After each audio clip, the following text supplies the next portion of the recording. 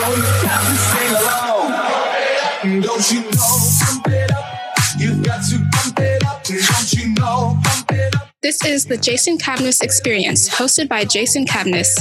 Join Jason as he talks to small business owners and startup founders and other interesting people as we gain great insights about business, people, leadership, HR, and how each guest strives to be great every day. The Jason Cavness Experience is sponsored by Cavness HR.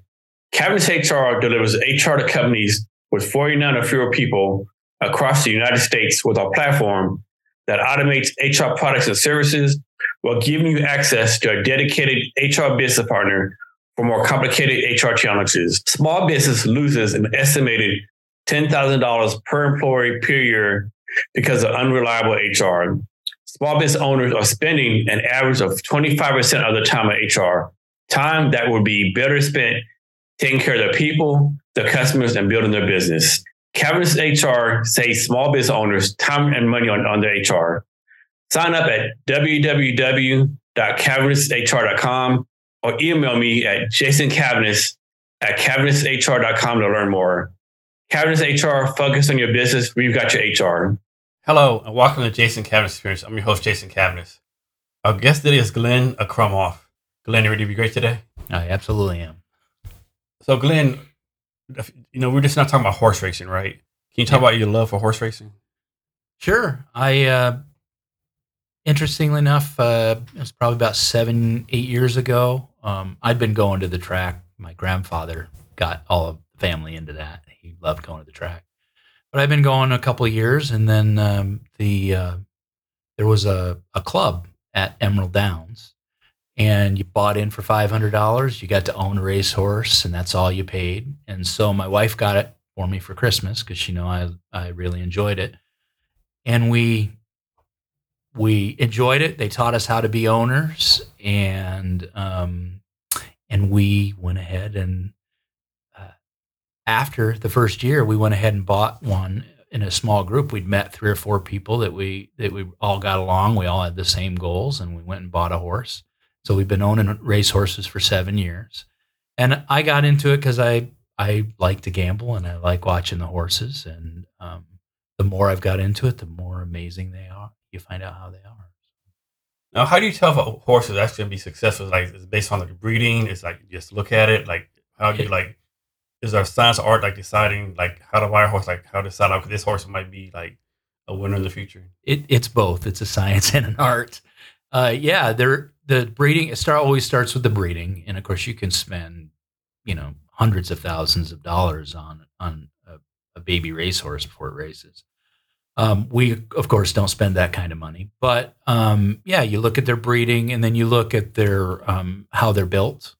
Like humans, there are certain humans that are built to run long, to run short, and horses are just like that. And if you look at them, and we hire a trainer who knows horses really well, and they help us pick one out. And we buy one and get started. So obviously this is on the same level as with Kentucky, right? But like how well known is the Seattle or Seattle Washington as far as horse racing circles? I would say it's kind of a middle range track. It's known pretty well because it's when our summers are really nice. The racing tends to be fairly competitive, and we're known for actually having pretty good crowds here, which is not every track. Even the big ones see that every day, but we do. Is Emerald Downs the only horse racing track in the state of Washington? It's the only one active right now. Yeah. Okay. There's one in Yakima, and there's one over in Tri-Cities, but they haven't run in a few years at those tracks. And do you ride yourself? No. Well, I grew up riding horses a little bit, but not anymore. Okay. And so how many horses are you vested in right now?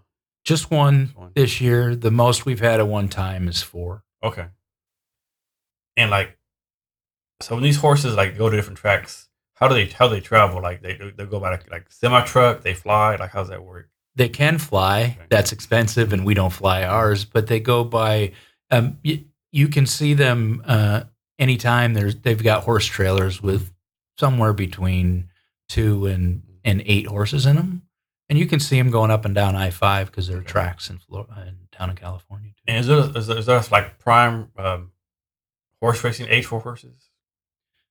Yeah, they can start when they're 2. I would say it's 4 or 5 is when they're at their best. They're most mature, and but horses have run really well and won big money races up to the age of 9 and 10. Okay, so I think everyone knows like horses. Like I think Seattle Slew, some other famous ones. What about like what I'll call like the average horses that race? Like what happens to them? Like they just like live an average life. They come 5th and 6th all the time, make the owner a little bit of money. Like how does that work? Yeah, if they were doing 5th or 6th all the time, you'd probably retire them eventually. But the lower level horses, they love their jobs just as much as the big ones, and they love to run. And so you run them when they're ready to run, and you keep them healthy. And like I said, they can run. There are some horses who run past 12 years old because they like it and they stay healthy. I would say usually 8 or 9 is when they're retired. And then when they're retired, that's one of the things that's important in racing is that you take care of your horses and you're committed to their health. So there's like some kind of like retirement home for horses? There is. There's a couple of those. A lot of times they get another career because they tend to be athletic. Mm-hmm. So a lot of them become jumpers or trail horses or pets. So basically, horses are basically like a pet, right? I mean, like when they're racing, not as much because you're focused on keeping them as a primed athlete. After their career is over, they become a lot of times they become pets, and once they calm down because they tend to be high wired as athletes, that most of them make really good pets. Yeah, and I might make this up, but aren't horses like kind of sentimental sometimes? Like not sentimental, but we're looking for like high strung or especially thoroughbreds. They tend to be. Some of them are really laid back. It's amazing. I think that's the neat thing about them. They all have very different personalities, just like people. And some of them get nervous when they're on the track or get nervous around too many people. Some love it and will pose for you if you get a camera out. It's just that's what makes them so interesting. And the fact that they love to run is, and they love to please the human beings that take care of them. It's an amazing dynamic. And how do you like pick the jockey? I'm assuming the jockey has to match a horse, right? Yeah, you try to. The trainer normally does that. Okay. So the owner and the trainer talk about that, but usually the trainer has a favorite that they trust with all the horses that they train, or a couple of them that they go to, and in our time we have picked our jockey a handful of times. They've either asked and said, "Do you have a preference?" And sometimes we do, sometimes we don't. But yeah, it's usually the trainer. Okay. And I think they have main horse tracks, of course, Kentucky, I think New York State and California, right? Yeah. Are there any other like states like Florida's very big. Florida. Okay. Yeah, there's probably there's a number of states that have it. Florida's a big one. Louisiana has a number of them, and as well as New Jersey. Yeah, so you're a part-time owner of the horse, right? We own it all the time. All the time, okay. Yeah. So then how did you pick your trainer? How does that work? Our initial trainer we picked because she was the one that was for the club. We got to know her and her husband, who both trained, and we stayed with them. They both have retired, so we've been with a couple of trainers with this horse, and we're just kind of trying to figure it out. And this group is a partnership. There's I think there's 14 of us that are membership here. Normally there's just for us, there's just a couple of us that go in together, but we like the horse. This was a good opportunity, and the group that we're with is really great too. What does the term mutter mean for horse racing? What is that? It's when it's what it sounds like when the track is really wet. Some horses hate it, and some horses just love to be on the sloppy mess, and so they're called mutters. Okay. And once you got your horse, how long did it take you to figure out? Okay, this horse might make me some money or might be the real deal, or is this a process to do that? It is a process. Sometimes it can take you know right away. The one that we have one running today at Emerald Downs, and her first race was very good. She didn't win, but she finished second. It was her first race ever. Her second race was not good, and so this is her third race. But she showed some talent in her first race, so you kind of get to know as you've been an owner a while. You can see whether they have ability. That you also, when you're watching it to gamble on horses, you get to know which ones are going to be good or not. Making money is always a different thing. One of the things they say in horse racing is if you want to make $1 million in horse racing, invest $2 million. Yeah. It's not and don't get me wrong, there's lots of great people out there who are making money at it, but we do it, we're not a big money outfit, so we do it for the fun and to be a part of it and to be a part of the horses. Any plans on buying another horse anytime soon? Yeah. I mean, that we would love to get another one. Our smaller group is looking at maybe buying something in the fall. So you might not know this, but like, what goes on Emerald Downs was not horse racing season? It's just like closed down for the rest of the year. Like, well, they do have they do gambling there, so they do watch horse racing from other places there. So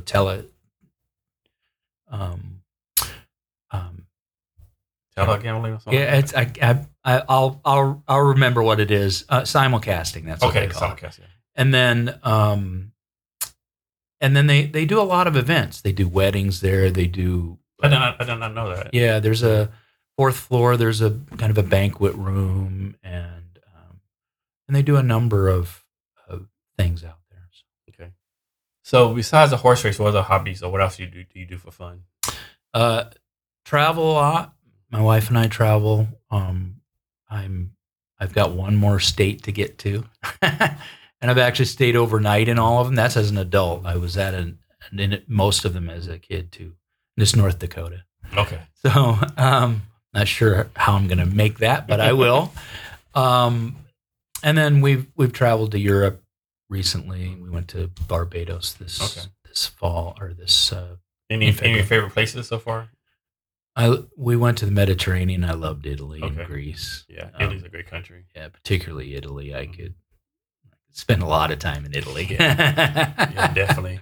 What's a place you've traveled to that you really liked? And most people you like this place? Why? Like it would be surprising that people you would surprise people that you say you liked it so much.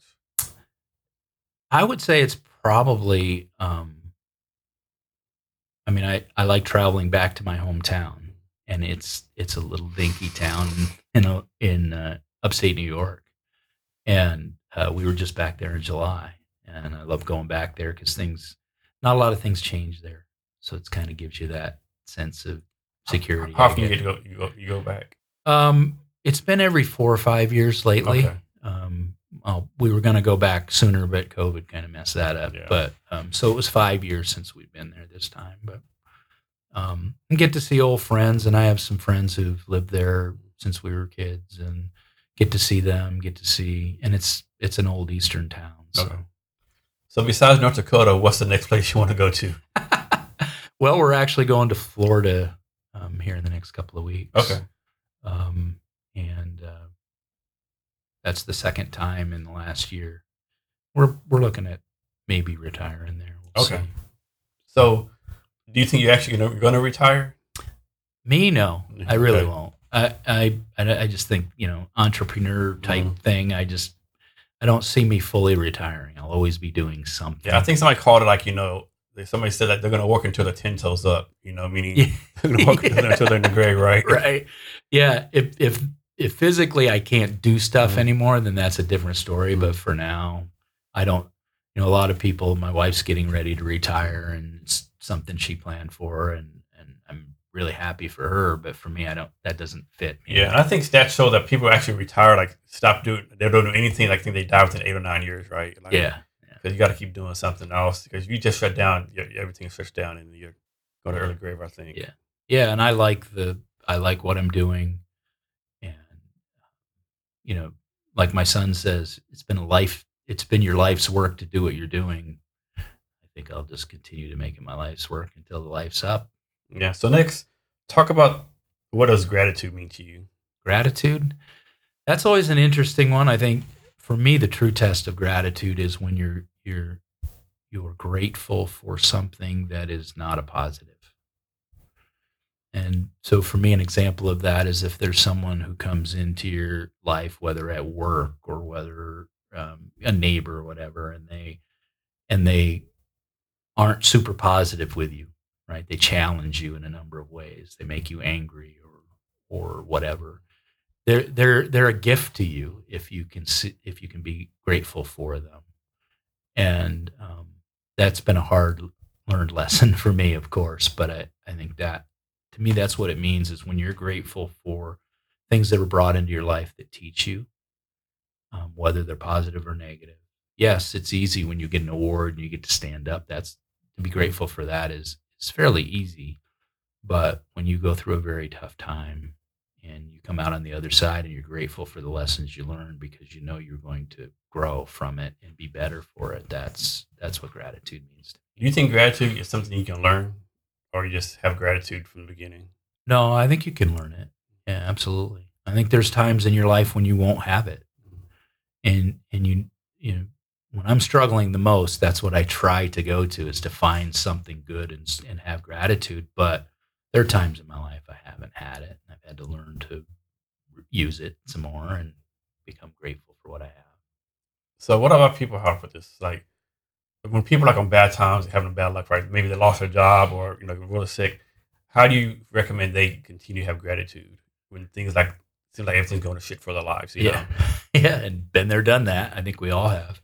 I think the first thing is to either do it in the morning, because it's been proven over and over, you know, that if you're positive, that you can kind of change your outcomes. You can change what's happening to you by changing your attitude. And so that starts with gratitude. And I think having struggled, you know, recently, that's what I do is I wake up every morning, and before I get up, I think of 3 things I'm grateful for. Even if it's I get to get up today, right? Whatever, even if it's just very basic, find something. And that's practicing. And then pretty soon the universe will conspire with you to start creating more of them. And I've watched that happen certainly in my work, but also in my life, where doing that has changed the way things happen. And then those things, that long list of, I mean, I had one period in my life where I had 6 weeks where every time the phone rang, and it rang a lot, it was bad news. And it got to be really difficult after 5 weeks of when is this going to end? But that's what I started doing. I said, okay, what can I find good today? What can I, and I did, and it broke. And then a lot of good things happened after that. So I could be wrong, but I think people are either predisposed to be positive or negative, right? Yeah. So if someone's predisposed to be negative, how do they become positive, right? Is it a matter of like fake it till you make it? Do they fake being positive, or they be the true selves? What do you think about that? Yeah, I think people are negative for a number of reasons. It's not just because you're a negative person. There's something that's happened to you in your life, or many things and you have just made some decisions about yourself that says, I am not good. I am not this. And so you focus on being negative, and then that becomes your protection. Like a self-defense mechanism, so to speak. Yeah, I'm not going to be hurt by anyone or anything because I'm already negative. And I know it's coming, so I'm ready for it, that sort of attitude. And so for people like that, it's not easy. And sometimes you need to get help. I find them in the work I do regularly. And when you, one thing is to hang out with some positive people. That helps. Yeah. Because, but isn't that crazy? Like people are negative, like down, have darkness. It seems like they tend to seek out other negative and they do. People with darkness, right? I think it's because they want validation that they exist. Yeah. And that truly is what's going on. Do I exist? Yeah, I exist, and I feel pain. Some of them just want people to feel what they feel.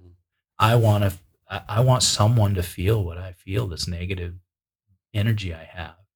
And so they express their lives that way. And but I think the message is you don't have to, Yeah. and you can change that. And the one person that controls it is you. Yeah, definitely. And then, like you talk about people being hurt from the past. How does someone like forgive what's done in the past, right? That is hard, Yeah. right? That is for me. I've had those, and the way I got through it was to realize that number one, I a few of those people I met, they were, I met them later in life, and I realized that I saw them differently because they were older than me, right? And felt they had done something to me when realizing they were just trying to live their lives and they were doing the best they could, but they didn't know either. And so for me, there was a couple of coaches in my life who were very influential, and they influenced me some negative ways, right? I felt like I was mistreated. Some of that might have been true, but it also is a teenager going through whatever, thinking he's a better athlete than he is, and all that stuff. But you make up all those things about yourself and about the situation. And then when I met one of the coaches as an adult, I realized had nothing to do with me. He was a young coach. He was trying to figure it out himself. So was it like you didn't realize, okay, this guy's he's an incompetent coach, no wonder. Right. Right. It was something totally different, right? Right. And so I think that's the part for forgiveness, is that realizing that, and there are some people have done awful things to each other over human history. Yeah. And so I don't want to diminish that or anybody's experience. But when you realize that not forgiving them is actually hurting you, not them, that really was what turned it for me. What's the saying that if you don't forgive someone, or you say anger at someone, it's actually pouring toxic into you, not the other person, or something like that? Yeah. And I think you give them control of your life. And they're probably not even thinking about you. No, they're not. Like, they're living in your head rent free, and they, like who the hell's Jason? That's exactly it. And so, I mean, the coach remembered me, but I wasn't it wasn't interactions with like I remember them. So I think that's the big part, is, again, you have control of what you decide to believe, and hating someone or being angry with someone because they did something to you in the past is only hurting you. So is there anything that you think of that would be unforgivable?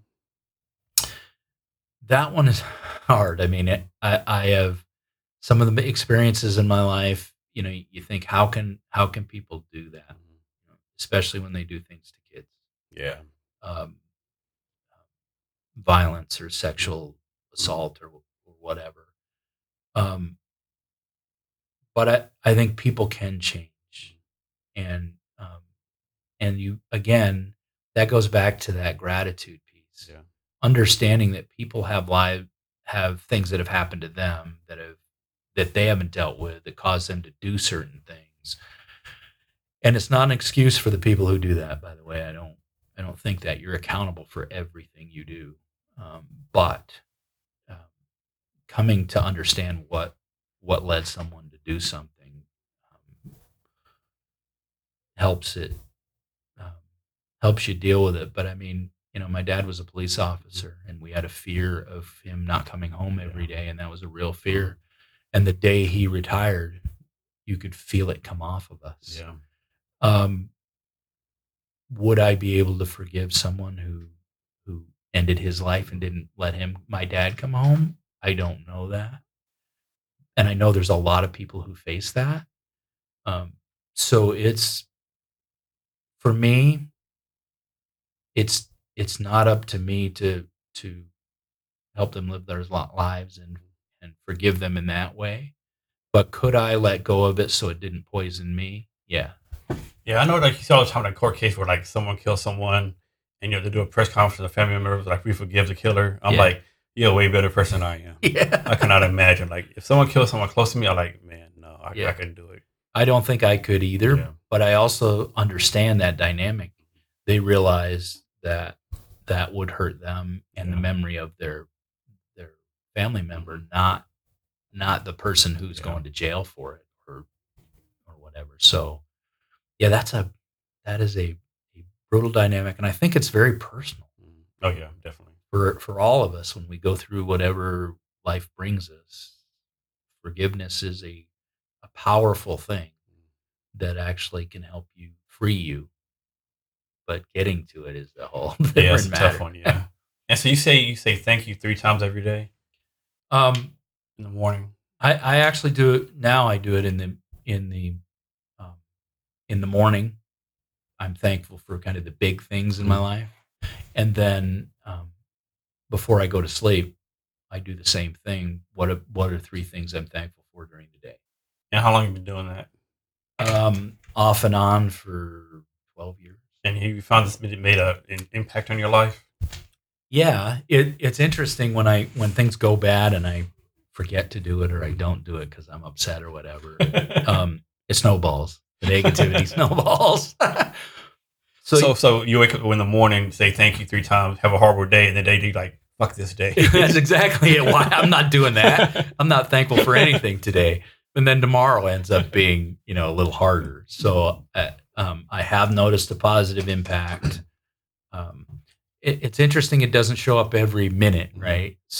But the one thing that I've learned is that you don't know what's going on in the rest of the world. Yeah. You know what's going on in your sphere, but sometimes you impact somebody or something's happening and percolating that you don't know anything about right away. Yeah, people don't realize just by saying thank you or hi to someone, make their day or just a little act of kindness might, keep someone from killing themselves or doing something bad. It's you never know what someone else is going through. Yeah, I think that's something I talk with when I go into organizations and I'm working with them. As a leader, you should always be polite. And to me, a genuine thank you and saying please rather than barking orders. Do this now. Right. Makes a big difference in how people react to you, but also in how their day goes. And like you said, you don't know what's going on sometimes, There are people who will come to work even though they've had a death in the family just because I got to do something. And you start barking orders or doing something, it just lowers them. But if you say, thank you, I really appreciate you doing that for me today. You can change their state. So maybe they can go home and come up with 3 things to be grateful. Yeah. So next, talk about humility. Well, that's become well, first of all, I think that's a challenge for everyone. It certainly has been in my life, is to remain humble. And I've had a lot of life teach me to be humble. I think it's a core principle of any good leader to be humble. And I talk a lot about being great at something. I think to be great at something, you have to border on arrogance, but you have to not tell people about it. So I call it humble arrogance. And I think that for me, like gratitude, when I show gratitude for things and things go better, when I'm focused on serving someone else, then life goes better for me. And I feel really good about helping someone. And to me, that's core of being humble is it's bigger than me. This world is, there are a lot of things more important than what I need today. And if I'm giving to people and I'm giving without expecting anything in return, then that is returned to me. So let's suppose talk about adding value, right? So I always people say add value, give value to people, right? Mm-hmm. Well, what about this? Right? Suppose you did something for 10 times, right? Nothing really big, like small little favors, whatever, 10 times, right? And then the 11th time, you actually need some of this person. It's something like real small, like say do an intro to someone they know, right? But they tell you no. So you be like option A, fuck that guy, I'm not doing that with him again, or B, keep on giving them value, or another option. Well, I think A is about would be about my ego. That'd be about me, and so that would be not being humble in my mind. I would keep doing what I do, and I have many times where I had a thing 10 years ago where lost a job, and there weren't a lot of people that were around for me. Um, and they had their lives; they were doing their own thing, and and I, for a while, I was like, "This is this is where are you? Right? I need you."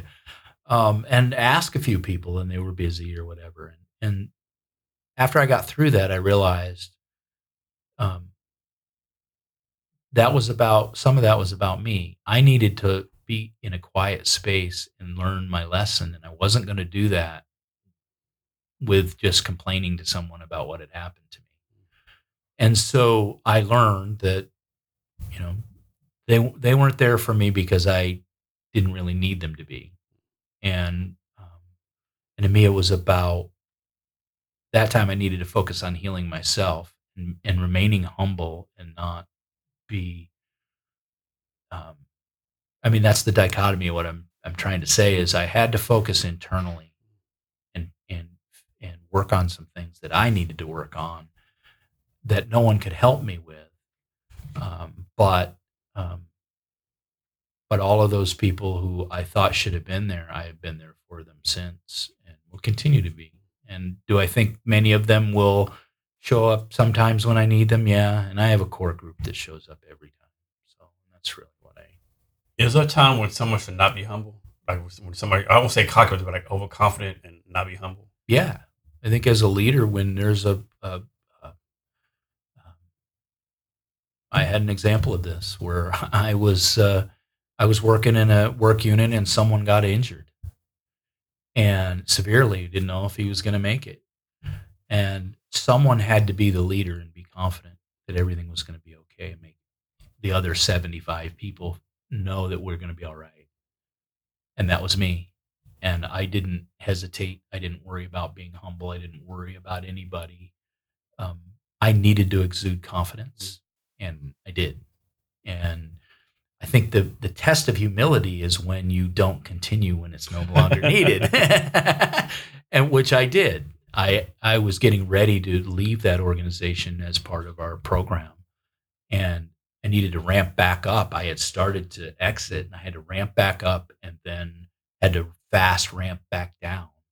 But they needed me, and that's what they needed, and that's as a leader, it was my job to do it, and I did it, and then exited fairly quickly. And was that painful for me? Yeah, but they were okay. They knew they were going to be okay, and the injured guy recovered, and everything is good. So do you think, what do you think makes a good leader, a great leader? Is like they're self-taught, something that's having them, or like they go through different experiences? What do you think? I think it's, um, I think your life experience. I think first of all, someone knowing as a great leader, you need to know who you are. It starts there. You need to know what you're good at and what you're not, and be willing to admit that and just say, okay, yeah. I always use the story that um, do not put me, a nail, and a hammer anywhere around each other. I just can't do it. There's lots of things I can do, but I learned very early on as a maintenance worker and early in my career that I couldn't do that. I was awful at it. And so I learned to cut. I learned to cut the wood rather than use the hammer and nails. And so I think that's important to have that self awareness of what you're good at and what you're not. Under, build on your strengths. Help find people to cover your weaknesses, and then I think empathy, and maybe more than that. I say this a lot. You don't have to like your team every day, the people that you lead, but you got to love them. And everyone's People don't realize how big a difference that is, right? right, Like I think we all have family members we love, but we don't like them, right? right, Or people were like good for, like, yeah, I think that's a big difference. yeah. And as a leader, in order to lead people um, in the right direction, no matter what you're doing, you need to care about them. And you have to learn. I think there's lessons to learn in your life to be able to care about people, to know that like we were talking about being humble, to know that people go through things that you haven't, both good and bad, and they will. And to know that if you care about them, they'll know it. Human beings know whether someone cares about them or not, have that sense. And they know if you're being sincere about it. And if what I found in my leadership career is if someone knows that I care about them, and that's part of my mantra is I will help you understand that I do care about you and I'll care about all of you, that they will be loyal. They will give you their best. They will grow. They will likely become leaders on their own, which is really what you want. And for some people, we were talking about earlier, for some people, especially in a job nowadays, as a leader, you could be the only person they know cares about them. And that is a powerful thing. It's a heavy responsibility, but it's a reality in today's world. So as a leader, to me, yes, humble. You have to be grateful for what you have. You have to know when to be a strong leader and when to back off, because both are needed. I see all these memes on LinkedIn, and I look at them and I go, if it was only that simple. It's very complicated to be a great leader. And I think you learn your lessons. You're willing to learn your lessons in public as a leader. It's also a skill. Everyone knows when you make a mistake. So why would you try to hide it? But if you own it and you show people, you model how to handle a mistake, which to me is you understand what that mistake was, you make up for it or you fix it, and then you learn the lesson that you're supposed to learn, and then you move on. And if we can all do that, then we learn faster. Like they say, fail fast so that you can learn faster. And that's a powerful workplace or a powerful organization that has a leader or leaders like that. So I was watching like college football earlier today, like some news conferences, Mm-hmm. and had Nick Saban, right? He said something like really like got me right. So they got beat by Texas last week, and he said, if we don't take the opportunity to learn from this failure, that's a true failure. Yeah. So I thought that was really like key right there. Yeah, I think that's absolutely true. If you've got to learn, they talk about learning lessons, and I think we do this in our lives. You don't learn the lesson fully, and something happens in your life that says, "Oh, you didn't learn that one yet. You need to go back and do it again." But I think that's the mindset. For me, as an example in my life, I was a water meter reader years ago, and I applied 13 times to move up to the next level. After the first 6, I was mad, I was bitter, all that. And then I realized I'm not doing a good enough job. What can I learn? So I started asking people. And so every time, what was even more challenging is that after I did that, there were people that I taught how to do the job that got the job instead of me. And then I realized, well, I'm a pretty good teacher. There's something I can learn from that. And I just kept learning, and eventually I got the job. And after doing it that many times, the reward was pretty amazing. But I realized through that whole time that I had 8 or 10 lessons to learn before I could move on. And that was embarrassing because it was very public. Everyone knew, in the whole organization, Glenn's tried. Here's 13. Let's see. But I also knew on the last one that I was ready. I'd prepared. I checked all my lessons. I'd learned them. I remained humble. I was grateful for what I had. I'd worked harder because I wasn't working hard enough before. I just had assumed that I was going to get the job because I'd been there long enough. And so I think that's what it is. It's just learning those lessons. Sometimes it takes 3 or 4 times. So 30 times, to me, that shows a lot of resilience. Can you talk about how you were so resilient during this process? Like I said, the first 5 or 6 times I wasn't. I was like, it was devastating. I was I was just about I never got to a point where I thought I would quit, though, interestingly enough. I think after that, it just became, okay, I got to learn a lesson. I went and talked to people. I went and talked to the people who interviewed me. And what I wanted to do more than anything was, in the process, was gain respect of the people who, not that I needed to, but that I thought were good people. That was part of the thing. I just wanted to earn people's respect. And that's kind of what ended up being part of it, is learn my lesson, earn respect and trust of other people, so they know I can do the job. And I tend to be competitive and driven, and for me that was a drive. I am going to win this one. I'm going to do what it takes to win and get this job. And when I got it, it would not have meant as much if I got it the second or third time, for sure.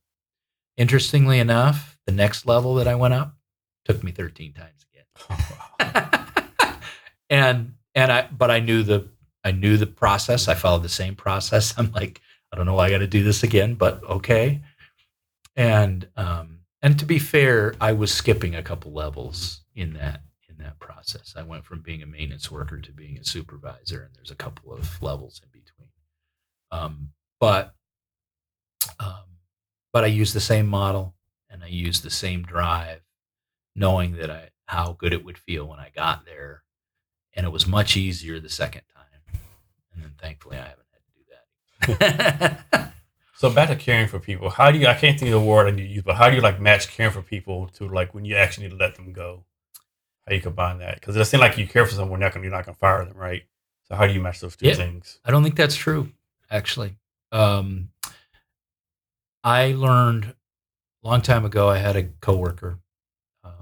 He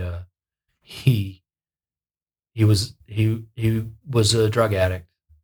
He had stayed to work at our workplace. He'd been popped on drug tests, and finally they fired him. Then he came back. He got clean, and then he came back as a temporary maintenance worker and worked his way back up. And one of the things he told me, because we worked closely together, was he was so thankful for the guy who fired him, because it took him to his bottom, and he went and got help right after that. He said, if he hadn't fired me, I wouldn't have done it. I would have kept on going the way I was. I might not have lived. So I've always remembered that conversation and realized that sometimes, as letting someone go, I'm helping them to their bottom. And it is painful. It is horrible to let someone go, if you care, especially if you go about caring about them, right? It's very hard to do. But I've let a lot of people go, and a lot of the reason is because I knew that. And I've had a couple of them who knew I cared, knew I needed to let them go because of various reasons. And actually, twice I fired people and got a hug from them because they knew I cared, and they knew that I was transparent about, I have to do this. This is what's best for the organization, and it's my job to protect the organization, to protect the team, and to help you at the same time. And that's what we're doing. And so I think the big thing is you don't dispose of them when you let them go. You don't just let them go out into the world. If they want to stay engaged, you stay engaged with them, and you still care about them, and you help them get through whatever they are. If they need to go to rehab, if they need retraining, whatever they need. Because there's also a lot of people that have been let go over the years that I have, that were in the wrong job, and they went and found the job they wanted to be in, and now their life is so much better. So I think that's how I work my way through it. So next, talk about this. I think I found this on your LinkedIn or maybe your website. Successful teams have successful individuals. Yeah, I talk about there is an I in team. That's the old thing. There's no I in team. Yes, there is. Remember, I don't know if you're a basketball fan, but Kobe Bryant said one time, there's no I in team, but there's an I in win. That's right. That's exactly right. Yeah. Yeah. And I think that's a take on that. Because a team is made up of a group of individuals. And if one or most of the individuals are not in good place, aren't healthy, mentally, physically, emotionally, then the team can only be as good as their weakness, that weakness. So individuals need to be built on. So you need to develop employees, you need to develop your team members in your organization as individuals as well as part of the team. And we were talking earlier about people who have a negative, just have a negative outlook on life. If they're in the team, they can, people say they're a poison to the team. Well, only in that they're not being fully utilized and they can't free themselves of that negativity. So you have to work on developing them. And I think that's missed in a lot of things, including sports. And I think, Kobe Bryant played for a coach who got that he let the individuals be the individuals, both in Chicago and in LA, let them be who they were, encourage them to do that, but help them and learn and become the people they needed to be, but also brought them together, helped them mold their egos into a place where they could win championships. And Phil Jackson won a lot of them. And I think that's really what it's about. That's why I think there is an I in team. And when people miss that, it sometimes it's painful, because if you have someone who, an individual who is failing in their life, and that is going to impact your team. So why not have them help them become successful, and your team will become more successful. I know a lot of people talk about Phil Jackson. Oh, he won all the championships. He's such great players, right? Michael Jordan, Kobe Bryant, Sure. Shaq. But then, reverse it. Like Michael Jordan didn't win a championship until Phil Jackson got there. Right. Shaq and Kobe didn't win a championship until Phil Jackson got there, right? Right. So, was it the player, the coach, like? I think it's a combination. Yeah. And I think that's what happens for every organization, is that if you're going to be a championship organization, you need to have everybody on board and everybody doing their best. And in sports, there's only one champion every year. But in business and in whatever work you're doing, everybody can be a champion and behave like one. And what's always interesting is you will get treated like one if you act like one. Yeah. And again, that goes back to the individual. If all the individuals are healthy and doing well and feel valued, then they start performing like champions and acting like it, and then all the team is being treated like that. So it sounds like you spend a lot of time investing time in people, but how do you balance that with like only 24 hours in a day, right? Because you're married, and you don't know, you have kids or grandkids, you have social life, you do horse race stuff. Like, how do you balance the time? Because you invest in someone, you just can't say hi once a day. Like, you got to invest some time, right? Yeah. So how do you balance that? Well, and I think you also have to take care of yourself. Oh yeah, there's that too. Yeah. There is that. On top of everything, all those other things. Yes. To me, it's about me. It starts with me taking the time to be grateful, to take care of myself mentally, physically, and emotionally, so that I can give energy to other people. I think that is what, and there are a lot of people out there who do that really well. And you can't give what you don't have. So you've got to make sure you have that. And I have pushed that limit multiple times, because I am passionate about helping people and caring about them and helping them succeed. I think you need to understand where your boundaries are with that, and be very clear with those with everyone else. When I'm going to have time to myself, I'm going to have that, and I make sure I can do that. Thankfully, my family is really good at understanding that. But and so I think the boundaries, taking care of yourself, and then knowing and teaching other people to do that. Right? So the people that I'm helping, if I teach them to have some time to themselves and take care of themselves, then they need me in smaller doses, or they need their leader or their support system, however that is, in smaller doses. So I think that's a big part of it. So next, Chief Culture Officer, is that something every company should have, or should that be something that HR takes care of, or some of the CEOs should take care of themselves? I think it's a little bit of everybody. I think that's leaders should be doing those things. Um, um, I mean, it's nice to have someone who's got that those main responsibilities, but I think that's one of the things I talk about in an organization. Everyone's responsible for its success. Everyone on the team, um, and of course that starts modeling it from the leadership. And if you have someone doing that job, then that does help. But small organizations, you can't have that. Yeah. So, can you define how do you define a healthy work environment? How do I define a healthy work environment? I think number one is, people talk about morale, and they talk about how, although a lot of people can't define it. When I ask them, what does that really mean? I think a healthy organization has individuals who are feel valued and are healthy. It has a environment of teamwork that everyone knows what their role is, and not only knows what it is, fulfills it, and is celebrated for that role, no matter what that role is. We were just using the basketball as an example.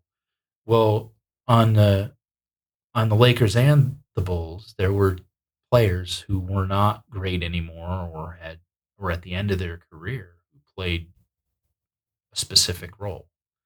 I remember on the Bulls, I think it might have been their first championship. Bill Cartwright, big guy who had a great career. Yeah, he played for the Knicks. Yeah, came the Bulls later on. And so at the end of his career, he came in and he was a 7-foot, took up space, played defense, rebounded, but didn't play all game. Came in spurts, could score, and everything, and he knew what his role was, and he played that role for 12 minutes a game, every game, and the best he could, and they celebrated him for it. And I think that's why they could win championships. When he didn't fulfill his role, they couldn't succeed as much. They were going to say, "Hey, you need to be better." So I think that's really what a successful team does. They also handle problems, and we all have problems, and we always will. They handle problems in a productive way, and they handle them fast. So if there's a conflict between two teammates, they don't need the supervisor or the leader to get involved. They don't right away. They don't need a teammate to get involved. They handle it. If they can't handle it, they have created an internal process where they can go to the next level. Hey, we're not going to work this out. Let's go to our teammate, or let's go to the supervisor. And healthy teams do that. They solve problems fast, so they don't get in the way of what they're trying to do. And they understand healthy teams also understand that their mission is important. I talk a lot about having an organizational purpose and an individual's purpose aligned. And that's what happens in healthy organizations. It can, and it does. And it's important that everyone make sure because there's a lot of jobs that are easy to understand as a doctor, right? I'm a surgeon. If I do, these people are going to have a better life or survive if I do the surgery. That's not always as easy and clear in every business, but it's there. That sense of purpose and that sense of what success is. And I think that's the other part. You need to know what success really is. What does it mean? What is it? And they also celebrate. They celebrate when they win the game, and they know what winning means. Defining winning is always a key piece to that. I think that's the gist of it. Okay. So you might or might not remember this. So one time, Michael Jordan scored 62 points and they won the game, right? there's a player on the Bulls named Stacey King. He's like All-American Oklahoma University. Did have a good pro career. After the game, a reporter asked Stacey King, like, can you tell us about the game? And he answered, I remember the game as a night me and Michael Jordan got 64 points to win the game. Now, at first you might think about what this guy's talking about, right? But I think his mind was like, even though I scored 2 points, that was a factor in us winning the game, right? Right. So I was disappointed as Michael Jordan is winning this game. Right. Yeah, I think that's exactly it. I think when you know that in an organization, no matter what you're doing, that you played your game, you fulfilled your role to the best of your ability, and you did it well. And it doesn't matter whether you're the star or not. You help the team win. Yeah. I know when answer, I think people were like, especially reporters, like, "Are you kidding me, guy?" Yeah, yeah. What? Yeah, but I think that's true. I mean, I've watched it in workplaces where there was a role that wasn't being fulfilled and the team wasn't able to be successful. And sometimes it's a minor role. It's just a minor thing that isn't getting done that someone realizes, and then they see the role. They go, I can fill that. They fill it, and all of a sudden there's a success in the team because of it. And the superstars are still out there doing their magic, whoever that is. But they realize, hey, I just scored my 2 points, and I fulfilled my role the best way I could, and we won because of it. Yeah. And I think that goes back to people understanding that you're probably winning more than you think you are. Yeah. If you look at it that way. So do you think employees, when they don't perform well because it's just like they don't know how to perform well, or it's because there's like outside things, or is it the employer keep them from performing well? I think it can be all of the above, but I think you usually start with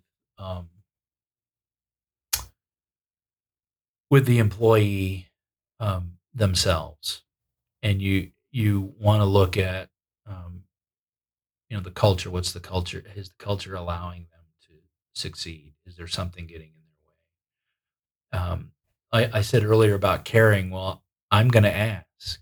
You got to be careful nowadays about how personal you get, and they have to volunteer certain things, of course. But if they know I care, then they probably will.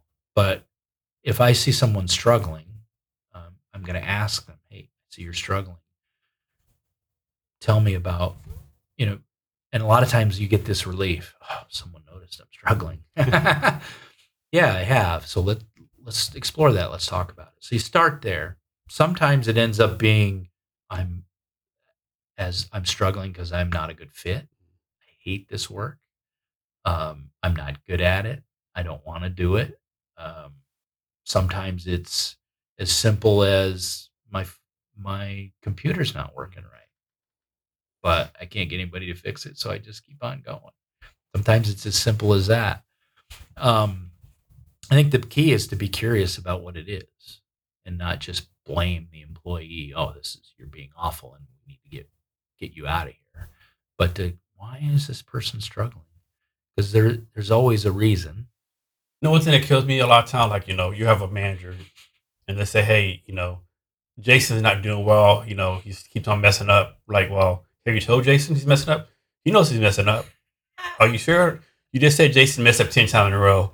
So you're saying Jason's perfectly messed up 10 times in a row? Yeah. Can you just go ask, Yeah. Like a lot of managers, he's messing up on purpose. Yeah. I think assuming that someone's, like, has Jason been trained up? Has been told to do it correctly? Usually not. No. But even if you have, again, sometimes it's aptitude. Everyone has a different, is Jason a new employee? Is Jason not? Has he been here for 10 years? Because almost there is an occasion when it's done on purpose. Yeah. And usually that is a cry for attention, and that's a different story. But when people, I believe everyone wants to do their best. They want to be successful. So you have to be curious as to why are you not being successful. Now, sometimes they don't know. Sometimes they're very, they just don't see it. They think they're doing really well because no one's told them. Yeah. And so if you build it up and you let it build up 10 times, and a manager has to tell a supervisor to do that, and the supervisor goes, and now they're mad, and now they express it in a negative way, that can actually be detrimental to the whole situation.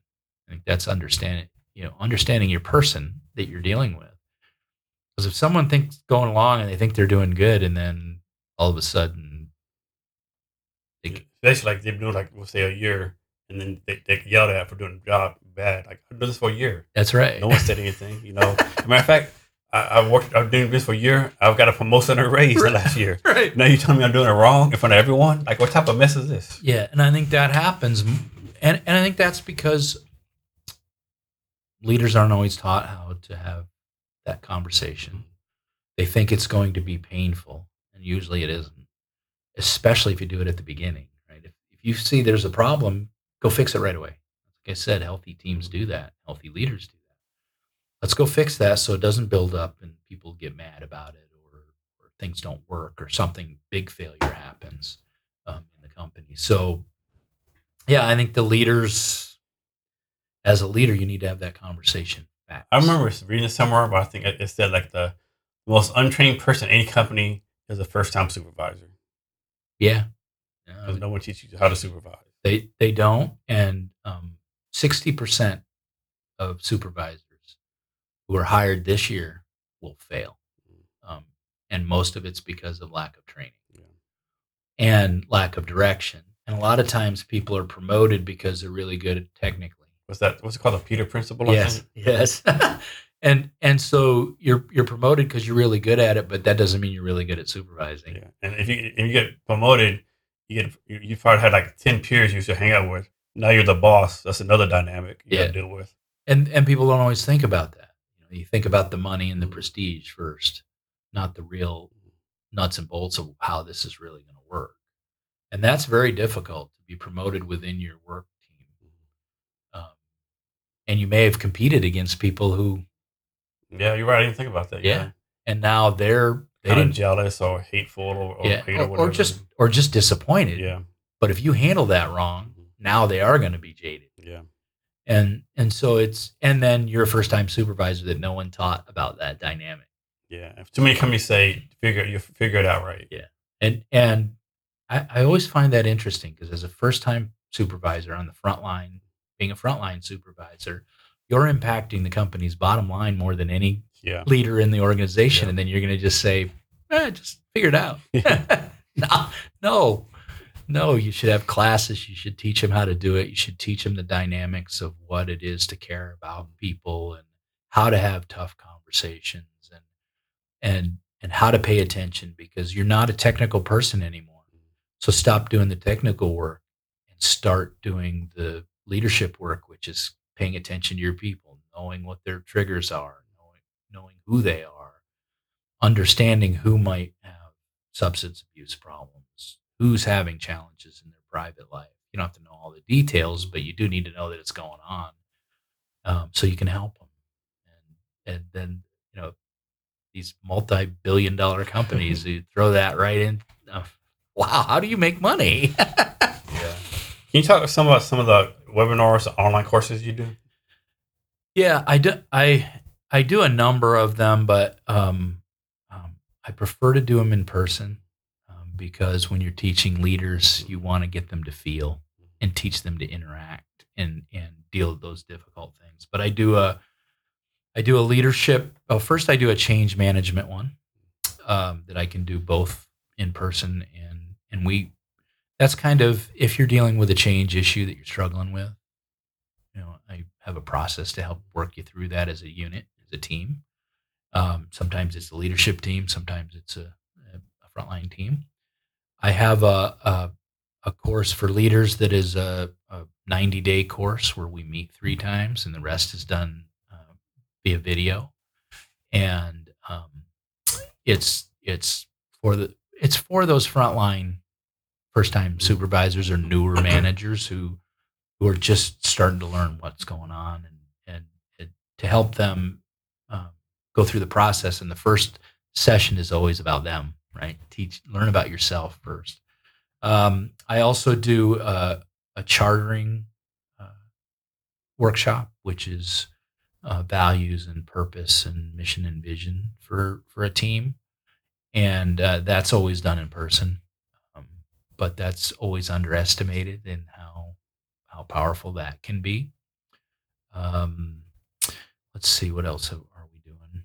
Um, we're working on a number of first time employee trainings. We're working with a partner. We're not ready for those yet, but they'll be generally online. Where we've noticed that the new employees, you're coming out of college, you're coming out of high school, you really aren't taught how to work and be in a workspace. So we want them to be successful. So we're creating a program to teach them how do you navigate finance, how do you make sure your pay is right, how do you navigate benefits and HR, and how do you communicate with your supervisor? Those sort of basics that we were taught differently, and you kind of learned. I mean, my first wasn't really a formal job, but I worked for a farmer, throwing hay, and you learned exactly. That's the right way to throw hay, right? That's right, and he taught you, and you better do it that way. But and I think that. But we got to learn the dynamics of a workplace and working with people where it doesn't happen today for a lot of reasons, and I don't think that's not the young generation's fault. That's ours, and we need to teach them. Yeah, that kills me too. Like, people, we always complain about, the participation trophy generation, right? Right. But who gave them the trophies?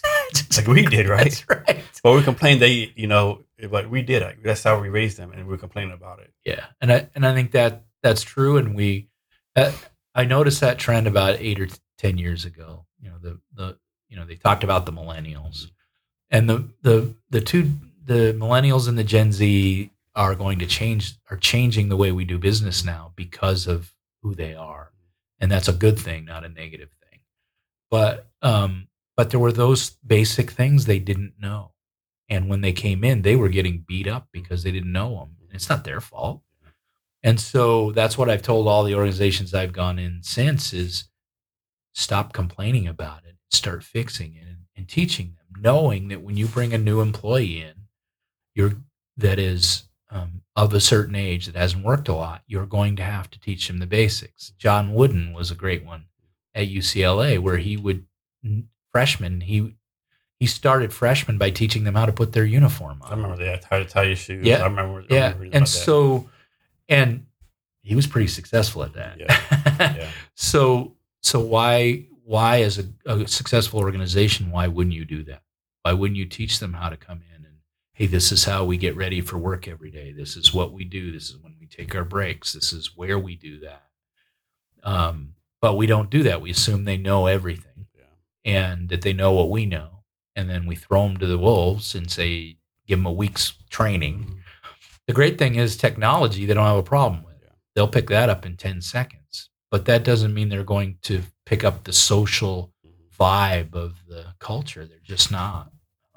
How do you recommend companies do this? Like, suppose a company has like all generations of workplace, so Boomer, Generation X, Millennial, Gen Z, Gen whatever coming next. How do you recommend they utilize them to the best abilities to make the workplace the best place it can be? First thing I think you want to do is help them understand generationally what the differences are. So, as part of almost all of those classes I named and many others, we do have some exercise about generations because they all are different. There's a couple of good books out there about it. Some of them are dated because they don't have Gen Z in them, but I think it's important to understand what the differences are and also the similarities. We tend to forget that there are a lot of similarities. Gen Z has some similarities to the boomers a little bit. There's a few things they're doing that are very similar to them. So it's I think it's understanding that. I had an example of a number of years ago.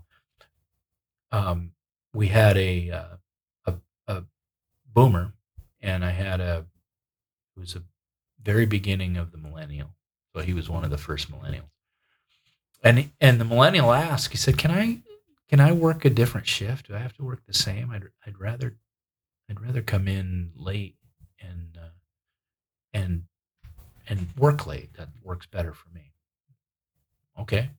So the boomer comes to me and complains. What are you letting him do that for? You can't do that. And I said, you can do that too. He said, oh, I can? He goes, well, I don't want to come in late. I want to come in earlier. Makes my commute better. Do it. Yeah. And so I think that's always the misunderstanding. Well, they want to do it. They ask. That means I can't. No, it doesn't. Yeah. You just have, and you may do it differently because, again, as a boomer, he was taught. I get up very early. I get into my day very early. I go to bed early. And that's what he did. So I had one coming in at 9 who we were coming in at 7. He liked 9. And I had one coming in at 5:30. Didn't affect the team. They both knew that if there was a meeting that they needed to come in early or stay late for, they had to. They did that, and it worked great. I think millennials do a good job like asking, right? Like, can I do this? Can I do that? Yeah, they do. I think sometimes they tell. Yeah. But I think they're very good at expressing what they need. And that's an important thing. Yeah. Especially for a leader who wants to make sure everything was going to be productive. You may not get it exactly the way you want it, but if I understand what you need, I can come up with a solution that works for everybody. So, who is your perfect customer? My perfect customer.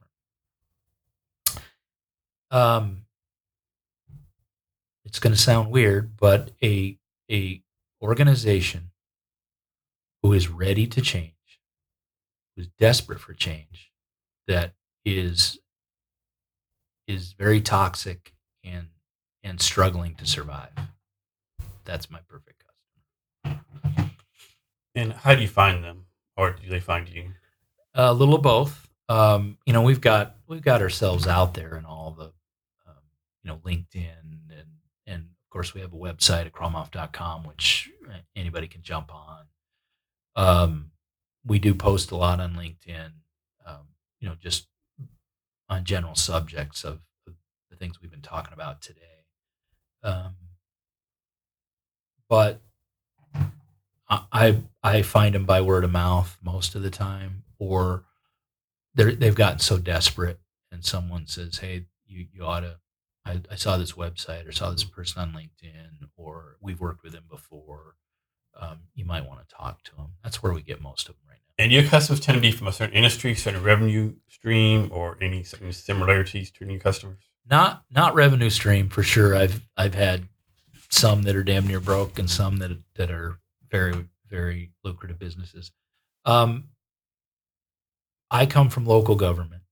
I worked in local government around King County the last until I became a consultant for about 20 years, and in local government for 25. So that's where we started, and we branched out into private. I have one other consultant now who does this work with me, and his expertise is in food and beverage.